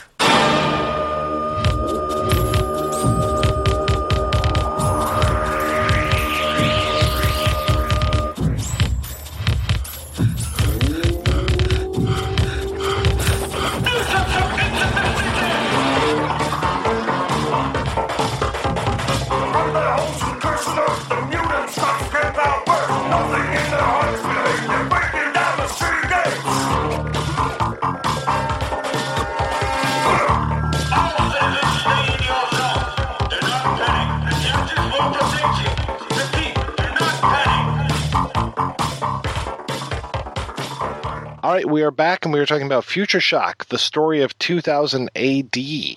And this documentary, it's on IMDb, it's credited as being out in 2014, and I think this is just one of those movies that has had a long road to hoe when it comes to coming to theaters near us or wherever you get your movies these days, streaming or DVDs. Physical media, I know physical media, you're still a physical media guy. Look who you're talking to. I know. You're surrounded by all your VHS tapes. I'm not sure if Future Shock is coming out on VHS, though. I'm sorry. You know what? It probably should, because stylistically it would work. They should also put that 10-year anniversary special that was shot on VHS out on VHS, too. That was a lovely little throwback. Thank you for turning me on to that. I'll post that up. Hopefully it'll stick around on YouTube, and I'll post it up over at the website, projection-booth.com, so folks can see kind of almost an early draft of Future Shock. It's a nice little time capsule. I mean, and not only of the people and the stories, but just the video technology itself. Yeah, before the show, Mike was commenting on the video edits in it, the obvious like star wipe type things. It's very quaint for 1987. Yeah, and seeing like that Chiron at the end and everything of, this has been that was good. The Future Shock documentary, I liked it overall. I had a few nitpicks. Now, I won't say it had an agenda, because this is not like Electric Boogaloo where it was a hit piece, or the Go-Go Boys where it was a love letter or something. This was a very honest documentary. It talked about all the great things 2000 AD did, and all of the stupid decisions that they made mostly in the 1990s. So it had the good and the bad. So I credit the producers and the director for not shying away from the negative aspects. At the same time, and I know they can't control what the participants are saying, but the participants really seem to oversell 2000 AD's importance to a degree, to the point where it almost became bragging. And I don't think bragging that was deserved, because the participants in the documentary, they make 2000 AD out to be such a game changer that it literally changed American comics. And it did to a degree. But there's one point where they're talking about how crappy American comics are, and American superheroes are so boring, and Batman and Spider-Man are so this and this and this. And then I'm like, you realize that almost every one of the writers who said that in this documentary would go on to write X-Men and Spider-Man and Batman and stuff, and their stories were kind of mundane. So this whole American comics suck, British comics rule kind of attitude, I found honestly irritating. I kind of agreed with them in a lot of ways, and I also have to think they started 2000 AD in what, 1977? The same year heavy metal started, yeah. So they have had a long time to think about this and want to talk about this. And yes, there was like the earlier documentary, and people have been appreciating it in smaller form, but this was really their chance to kind of stand up on the bully pulpit and be like, hey, listen to us. We did this stuff, and you guys have to appreciate it. And plus, it would have been kind of boring had they been a little bit more humble about things. So I can kind of understand as far as where they're coming from. And I can definitely see, too, yes, a lot of people moved on and ended up working for American comics, and it's kind of the ones that they were decrying. But then a lot of them came over and just really changed the industry. I mean, we talked about Alan Moore before. I mean, looking at You know, his Batman stories, his Superman stories, his Green Lantern stories. I mean, it's just like, yes, he worked for these things which could have been wrote in the normal workaday comic stuff, but he took all of those and just elevated them. It was just like he did two things: whatever happened to the Man of Tomorrow, and then For the Man Who Has Everything. So I was trying to think of whatever happened to the Man Who Has Everything. So that's the cross-pollination of those two stories. And those two are, both of them are terrific. I got to say Watchmen is probably Alan Moore's best, but his best superhero stuff, I actually would go with, he had a 2-issue backup Green Arrow story in, I think it was a Batman comic called The Night Olympics, where Green Arrow thinks he accidentally kills a little kid. And those were, even though they were only backups, it's maybe 16 pages total. I thought that was a fantastically adult way to deal with an urban superhero kind of story. So even more than Watchmen, I think Night Olympics is Alan Moore's best superhero work. And that's probably one of his really obscure ones that people don't know. Because who the hell remembers 8-page backup stories in Batman from the early 80s, you know? Yeah, I'm not even sure if that's collected in that compilation that they put out a few years ago of his DC stories. Alan Moore is a great writer when he's on. When he's off, I mean, like his run on Supreme, I get he was trying to do Superman arguably realistically for Image, but man, I didn't see Alan Moore in that. But, you also have ones like Grant Morrison. The weird thing about like Grant Morrison coming over from 2000 AD is I thought his 2000 AD stuff was very stark and very unique. And then when he came over and did his superhero stuff on X-Men and all that, I was like, okay, so it's an X-Men story. I don't know. When he came over and worked for Marvel, Grant Morrison seemed to have lost his edge, or they took his edge. Going back to the documentary, the whole idea of those credit cards and showing who's writing these stories and who's penciling these and who's doing the lettering and everything, giving the credit to the writers. I know that Marvel had credits at the beginning of every single issue and stuff, and there were some people that would follow the writers. For me, I was just completely oblivious to stuff, but every once in a while I'd be like, wow, that was a really good story. But for the most part, it felt like Marvel kind of, there were runs of writers where it was just like, it felt very bland. So, it felt like depending on what title you were reading, it felt like you could get better writing from an X-Men than you could necessarily from, a Power Pack or those kind of things. Exactly. But you also have this weird thing. Now, 2000 AD had this weird thing when it came to the writing. This is something the writers always hated. But the issues being various serials and being an anthology book, you would have a very uneven quality to it, intentionally so. Because they knew people are not, in the early days, they're not going to get into Judge Dredd with, deep subtext and the fact that it's really an overt satire of not just American culture as seen through the eyes of the Brits, but also of the Dirty Harry type characters that were emerging at the time. But they knew people were not going to see that. So they had to pander. So each issue, you'd have 5 different stories. You'd have maybe 2 that were like a Halo Jones or a Judge Dredd, and then you'd have garbage like Mach 1, which was a straight-up $6 Million Man ripoff that was all about violence. They knew kids were going to be buying the story for the pandering stupidity stories, and then they would also get to absorb the deeper stories. So in a way, the book was intentionally uneven, which is just bizarre to think about in today's terms, isn't it?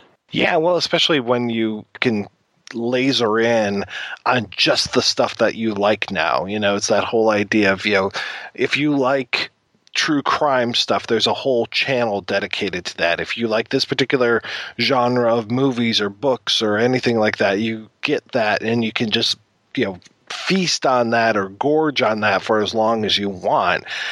And so the whole idea of like having all these different things available to you, even just in one book, it's just like, oh, yeah, all right. But I could see where that would get a little annoying at times too.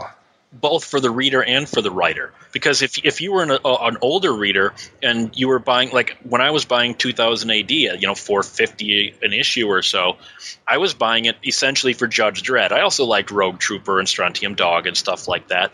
But then there were these stories that were just pandering, and it just seemed like they were reveling in violence for the sake of violence. And I was like, why is this in this same magazine? That's the same thing that happened to heavy metal around the same time. The pandering. You'd have – it's just like an anthology movie. Don't you hate it, Mike, when you watch an anthology movie and there's one really strong segment and 2 or 3 pieces of crap and you wonder how these went together? That's how. You use the crap to get people to look at the good. Yeah, and that's generally why I don't go for too many anthology movies. It's so rare that you get one where everything is almost the same level. I would say Michael Doughtry's Trick or Treat is one of the best in that regard. I still haven't seen that one. I would say probably Creepshow for me is one of those. We did a whole Radiodrome on that. Yeah, it's like Creepshow 2. The Raft is the only good one, but you've also got the other 2, and you're like, they're all right. I don't know. This hair's going to get me paid and laid. Yeah, white guy playing an Indian. 2000 AD, even today, it's a very uneven book because of that.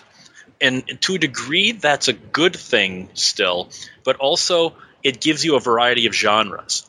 Like 2000 AD, you pick up a new issue, you might have, you're obviously going to have a Judge Dredd story. He's been in every issue since issue 2. So you're going to have a Judge Dredd story, which is, post-apocalyptic, kind of dystopian future. Then you might have one that's all about dinosaurs. Then you might have one that's in a fantasy setting. And then you've got the kind of crossover ones, fantasy science fiction, like Nemesis the Warlock. So if you're into fantasy, there's something for you. You're into sci-fi, there's something for you. You're into dinosaurs and whatnot, there's something for you. So as long as you're a genre fan, there's probably something in a 2000 AD comic for you. And I think that's actually a wise way to do it instead of being straight science fiction, which for a while they were. That they even talk about it in the documentary, how, well, that's not a sci-fi story, so we don't want to print that. And I think that's narrow-minded, but it's also being honest to your brand at the same time. And we keep coming back to Judge Dredd because he is such a major part of 2000 AD, and he's a major part of this documentary as well. And going all the way back to when I was talking about those guys that I worked with at the movie theater, I don't know if they necessarily got the shadings of Dredd, because they seem to be the kind of guys who, were a little bit to the right of like a Donald Trump. And it seems like they wouldn't have necessarily gotten the irony and just how difficult of a character Judge Dredd is.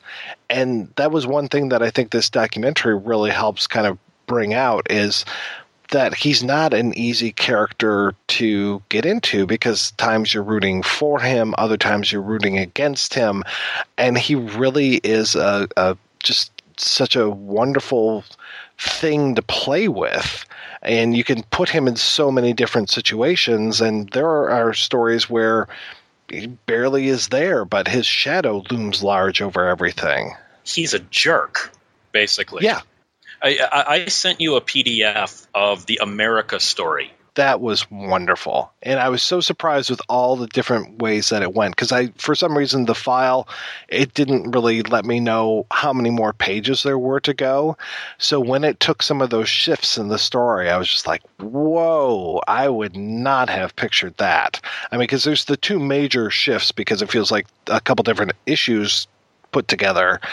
Those, it was just like right turn. I never would have seen this coming. Yeah, America is arguably the quintessential Judge Dredd story. And the ironic part is he's not even in it that much. It's a story more about Judge Dredd than about Judge Dredd, if that makes sense. That it's a story about his universe and seeing him as an outside participant. But it also is such a well-written story with a point. America is, I think, the Judge Dredd story you have to read.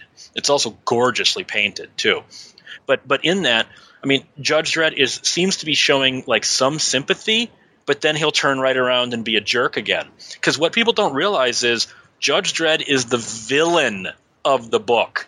We're following the villain. He is a jackass. He is an asshole. And yet somehow, and this I think owes to all the great writers he's had over the years, you want to root for him, even though you know if this guy were real, you'd hate him. And he would probably kill you.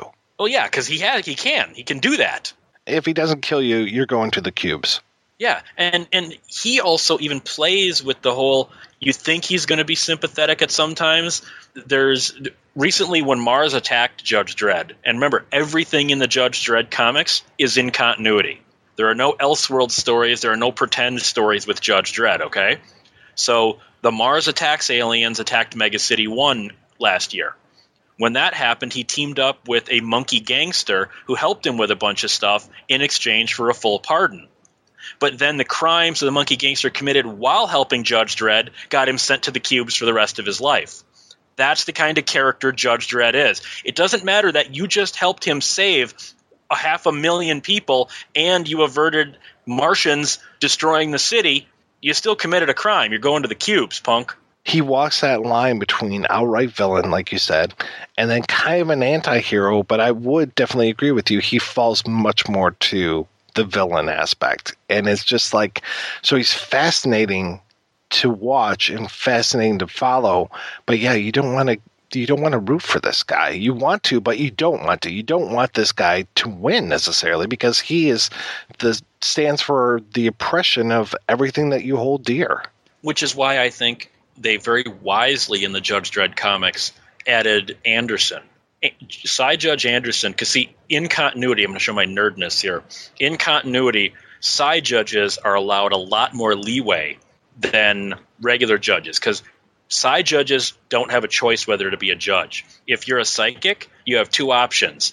You go to the judge program or you get lobotomized to remove your psychic abilities, which usually makes you brain dead. So side judges are judges against their will. So that and their sensitivity by being size, they're afforded a lot more leeway when it comes to personal appearance and even opinions.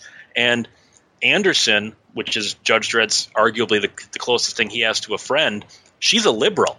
She's for democracy, and she lets people off on technicalities, and that burns Dredd's ass every time she does it. So I think Anderson is a great character to have in there because you actually can root for her. You want Anderson to win.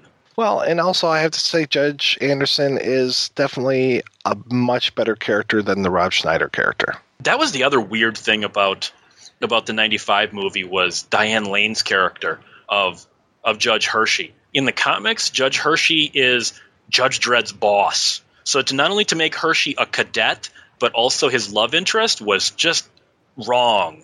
Because Hershey becomes chief judge and for the longest time, and she's Dredd's boss and confidant, not his lover and trainee. I'm curious about a couple other judges because I've heard about like a Judge Cal or like Caligula. Yeah, there was a weird thing where the chief judge became kind of a Caligula type character, and this chain of command is strong. So even if he's giving insane dictates down, he's the boss. And so it was it was like a parody of Caligula, but he was in charge of the judges. I want to talk about a really obscure for America 2000 AD incarnation that people need to find, the radio plays. They had a complete series of radio plays that were released. I don't know if they were ever like on the BBC or whatnot, that you can get. I think 2000 AD sells them on their website. They sell CDs. I got them a little more illicitly than actually buying them. They are amazing. They are simply phenomenal. Not just the stories, but how they play as a radio play. They work so well. And there's a couple of Strontium Dog ones as well as Judge Dredd, and Strontium Dog is played by Simon Pegg. So that's really cool. That's the other weird thing. We need to talk about the 2000 AD movies and whatnot. So, Cookie, you got the two Dredd movies. You got Hardware, unofficially. And then you also technically have Blood Rain, which is a ripoff, because they have a character named Durham Red, who is a vampire with the same hairstyle, same arm weapons, and whatnot. Basically, Mike, Google Durham Red and then look at Blood Rain, the game, and you're going to go, these are the same character.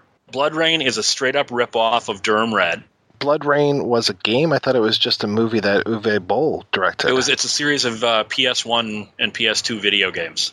Oh, okay. And then there's the Uwe Boll movies. But so Blood Rain is kind of an unofficial 2000 AD, if you will. And then there's also a few.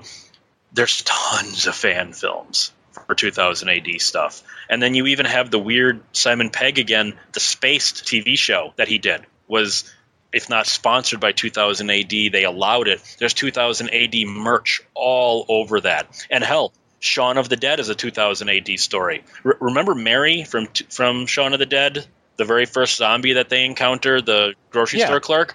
How she became a zombie was a 2000 AD story. Really? So Shaun of the Dead is technically a 2000 AD movie as well.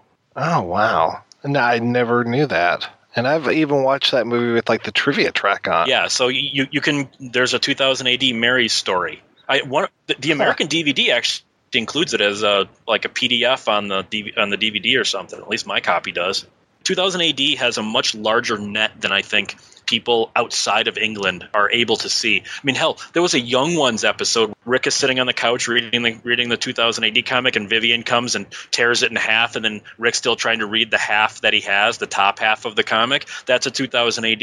That's how pervasive it is in England. It was just one of those things that even the Young Ones just threw it in as just a prop. In America, we had heavy metal. In England, they had 2000 AD, and I think it's probably the exact opposite over there. They probably are not nearly as familiar with Heavy Metal magazine as we would be generally with 2000 AD, which is kind of funny. Well, other than the movie, I'm not that familiar with Heavy Metal.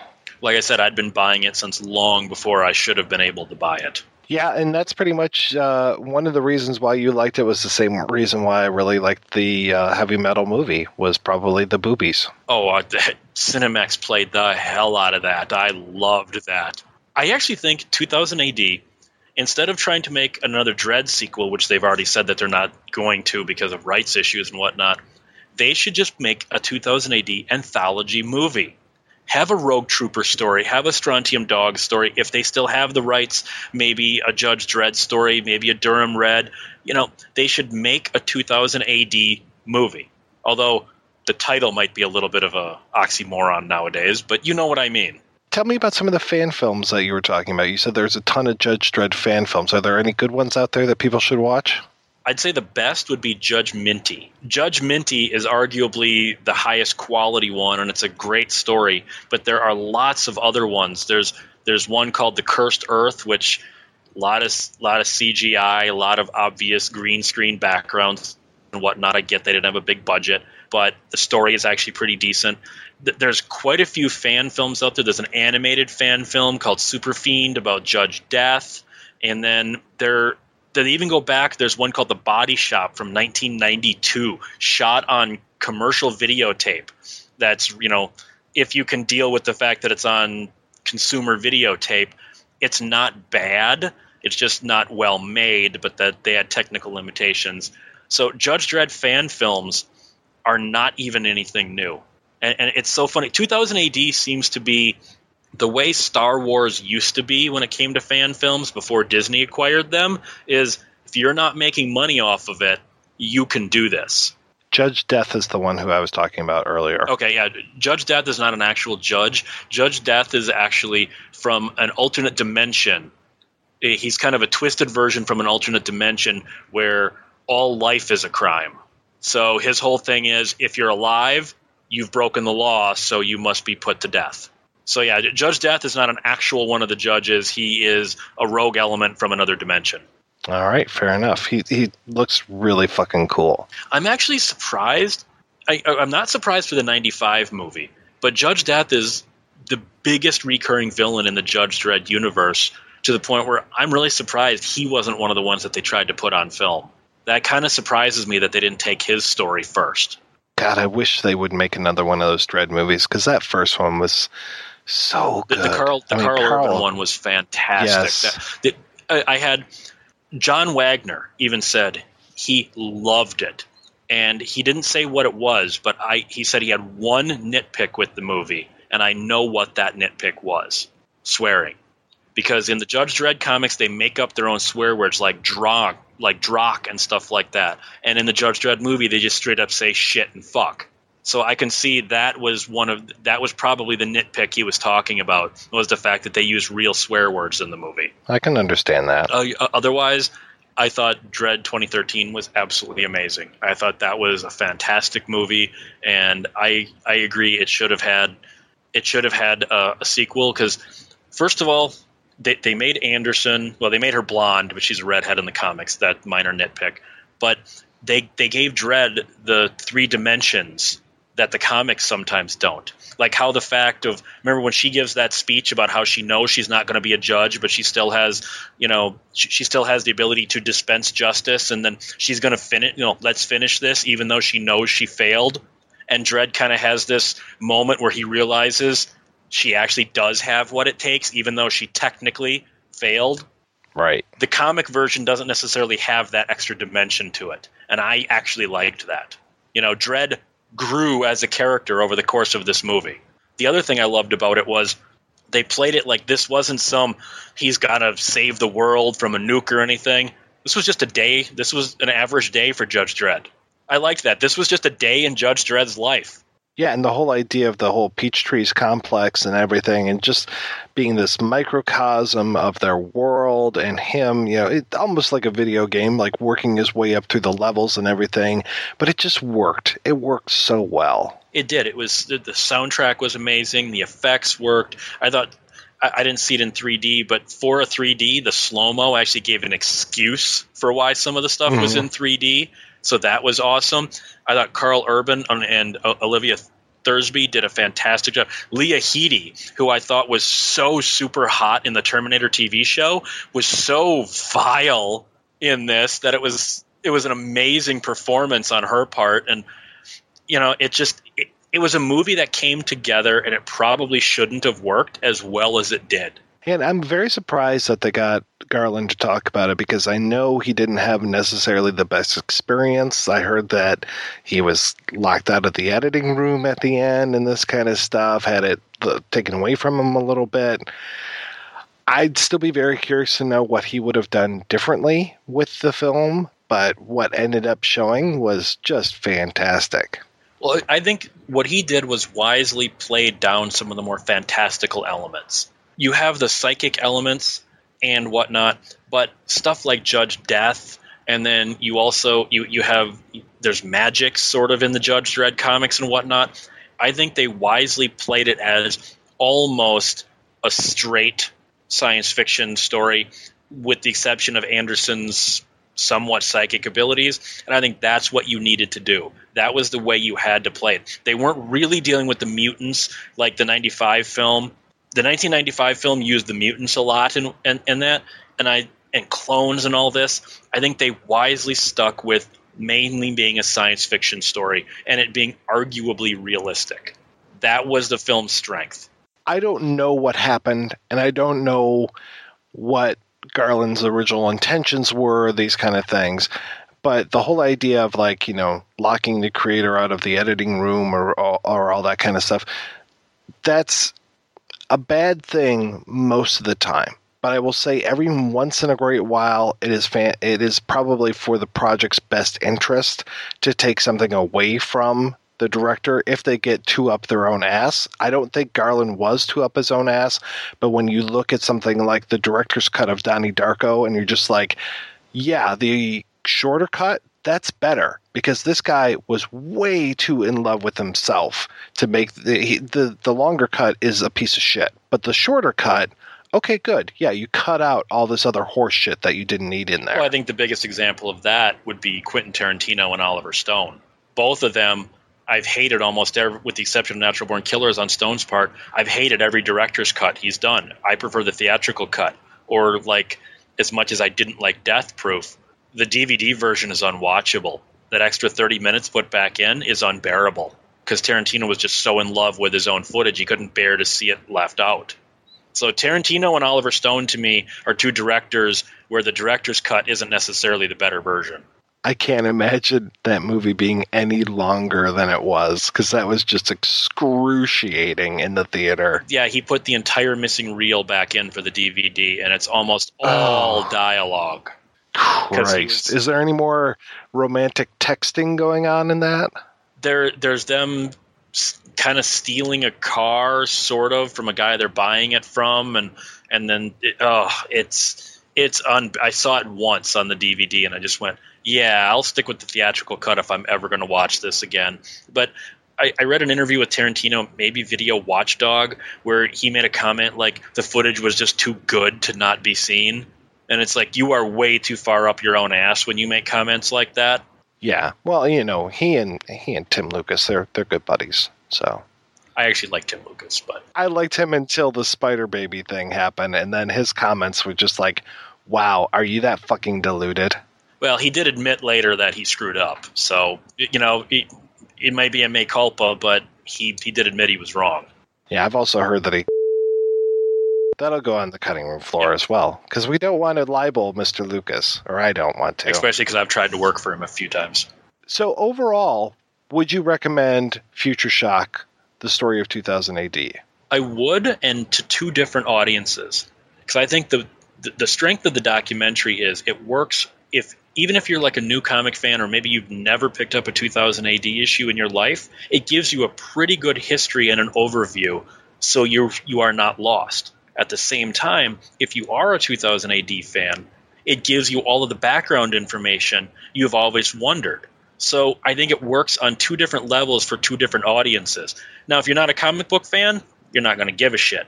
But if you're a comic book fan at all, you don't have to be a 2000 AD fan to enjoy the documentary. Because, I mean, Mike, you not having really read 2000 AD, I'm going to guess you were probably fascinated just the behind the scenes of how this magazine kept going to highs and then fucking itself up again and again and again, weren't you? Oh, yeah. And I was really reminded a lot of that documentary about Tower Records that we covered on the show a few months ago. Just that whole idea of a workplace, a business, and how this business happened, and some of the infighting that was going on, and just the way that things changed, the way that the world changing had to change the business. So that stuff is fascinating to me. And then also that you were talking about creative people and the way that they're reacting to things and the way that they are working with one another, and just, going back to those credit card things again, just the whole idea of like, oh, now you can see who's really good and maybe who's not so good. And then it, would create competitions amongst themselves and all this kind of stuff. I was like, yeah, this is really fascinating. So just the work, just the business itself, that was great. And then add on top of it the whole story of Thatcher's England in the early 80s and the punk movement of the 70s, and just the way that the world was changing and the magazine had to change with it. I was like, yeah, this is really, really fascinating. And the way that the characters inside of the magazine, the creations themselves, dealt with the outside world too. And I was like, yeah, this is pretty fascinating stuff. Well, there's also some of the behind the scenes machinations that show a very different time in the comic industry. Like, the original artwork was not returned to the artists and was literally at one point being used to sop up mud at the entrance of the door. It was being used as a floor mat because the artwork meant so little. It had already been printed, so they figured, why save this stuff? It's paper. We'll use it as paper. And how they were ripping it up and using it as scratch paper and things like that. Or, now, the American comic industry did this too till it was deemed illegal.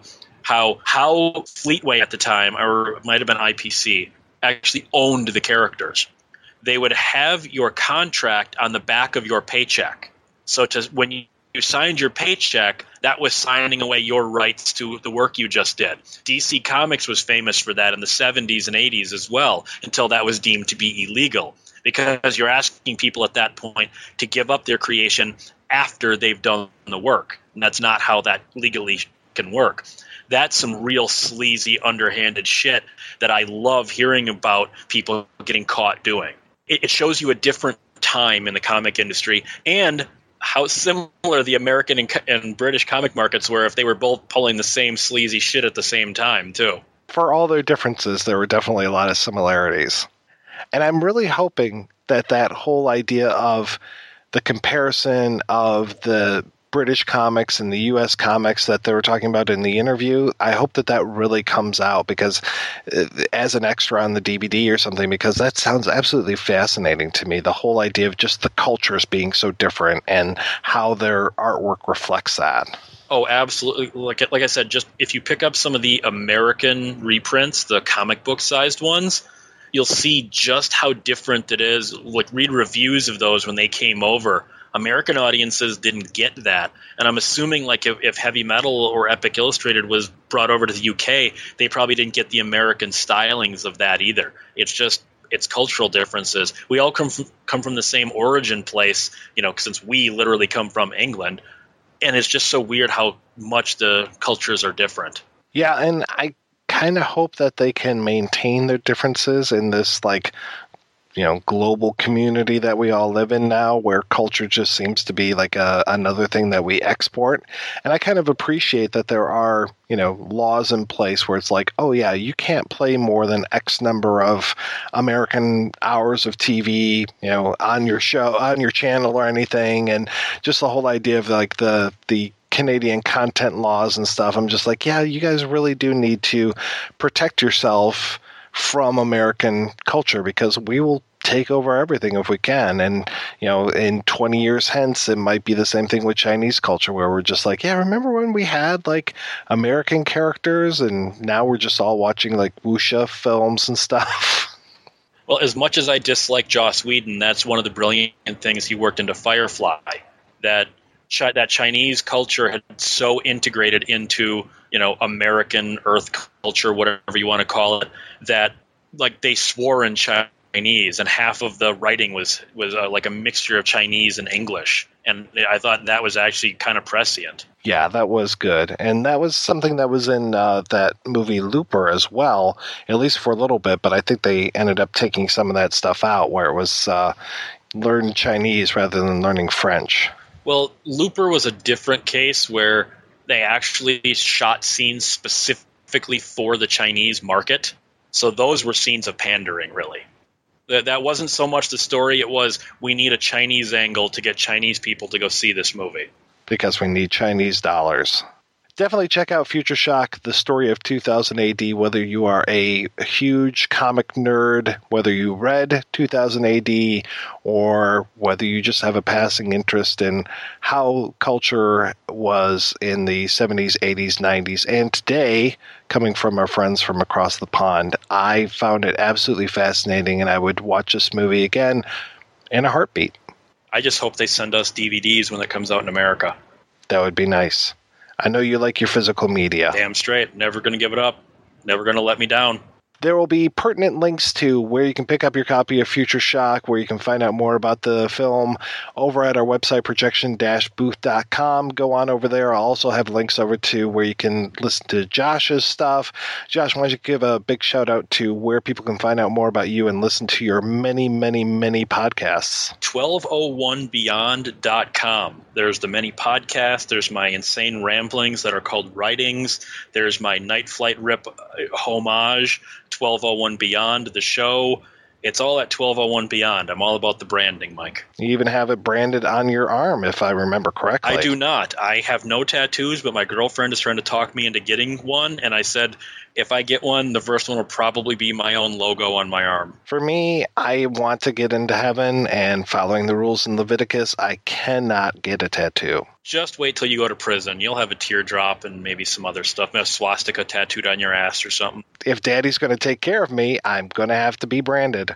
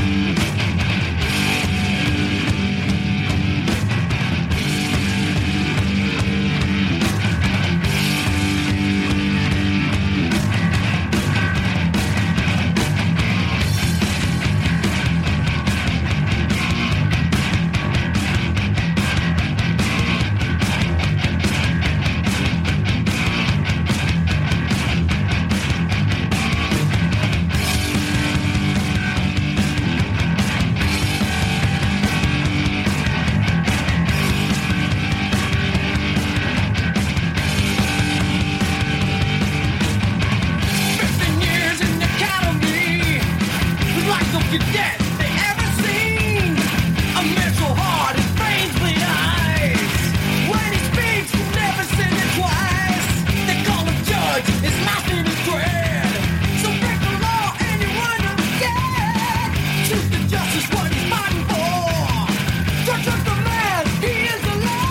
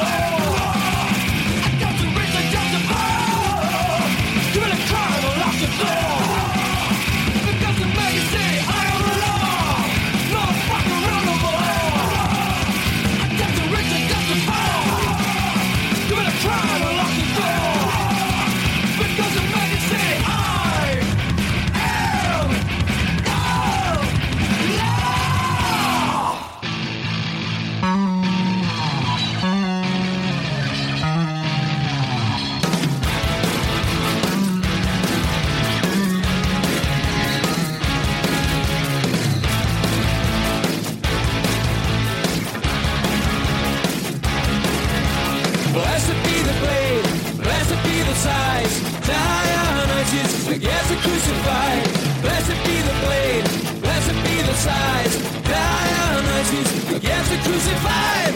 Find your truth, face your truth, speak your truth, and be your truth. Find your truth, face your truth, speak your truth, and be your truth. Leave your flesh and mark your fears. The brightest sun is the purest young. Hear yourself, turn yourself, judge yourself. Hear yourself, turn yourself, judge yourself.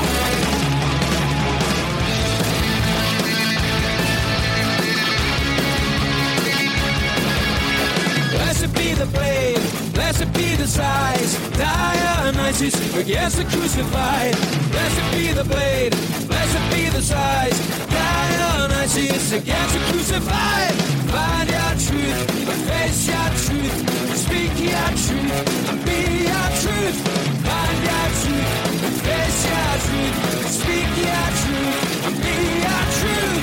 Clean your flesh and mark your fears. The brightest sun is the purest young. Hear yourself, turn yourself, judge yourself. Hear yourself, turn yourself, judge yourself. Hear yourself, turn yourself, judge yourself. Hear yourself, turn yourself, judge yourself.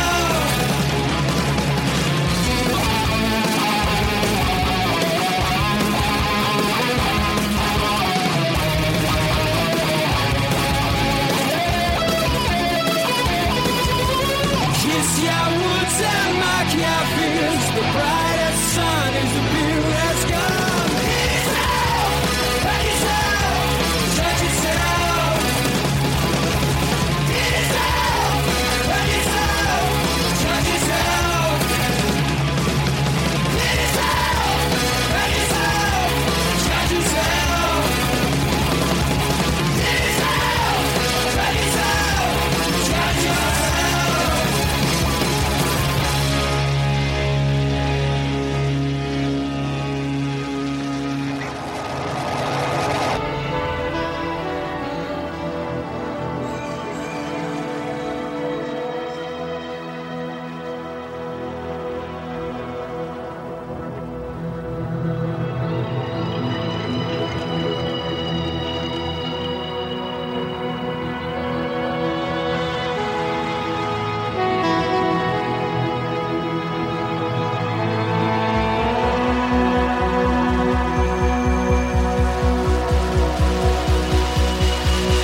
Well, they used to call me Queen Bee until I threw the throne.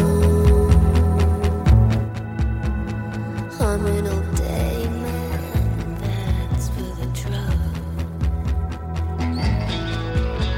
And then it was leather and chains, a real wild child. But now it's the sonic groove and an ivory smile. Oh, it looks cool, kill.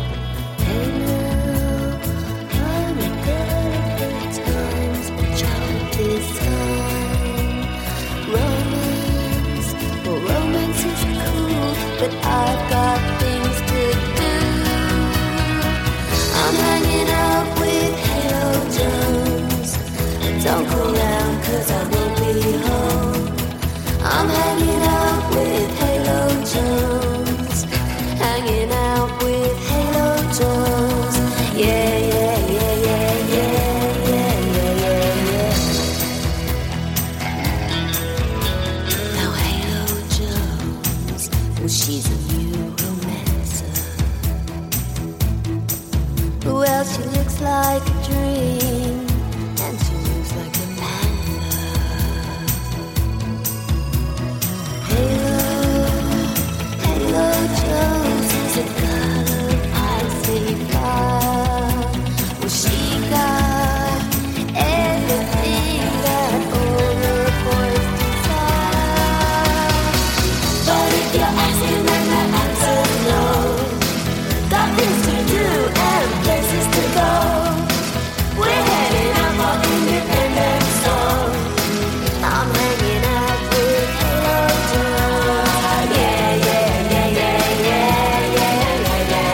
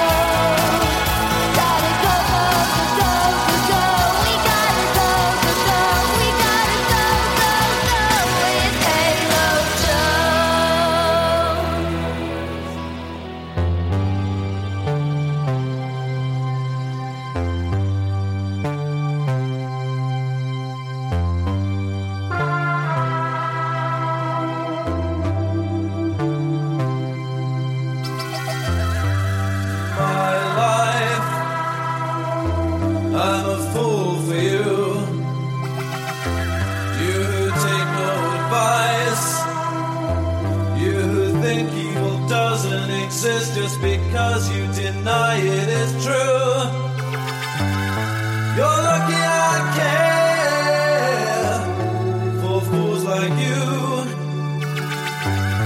You're lucky I'm there to stop people doing the things that you know they are dying to do.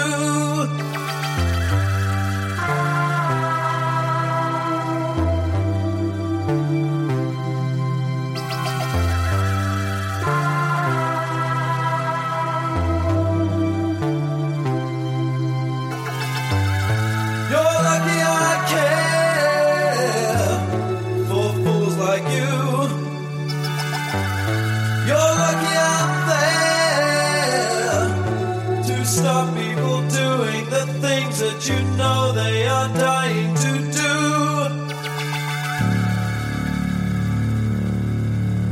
You know I am no stranger. I know rules are a bore, but just to keep you from danger, I am the law. You know I am no stranger. But just to keep you from danger, I am the law.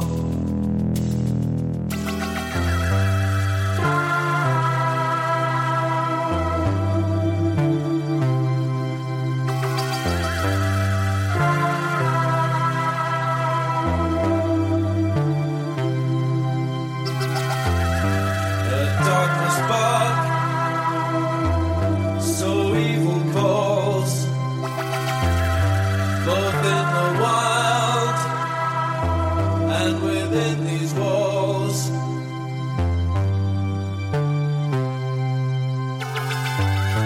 You're lucky I care for fools like you. You're lucky I'm there to stop people doing the things that you know they are dying to do. You know I am no stranger.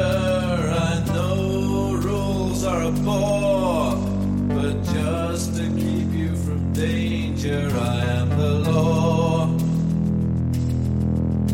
You know I am no stranger. I know rules are a bore, but just to keep you from danger, I am the law. You know I am stranger. I know rules are a bore, but just to keep you from danger, I am the law. You know I am no stranger. I know rules are a bore, but just to keep you from danger, I am the law.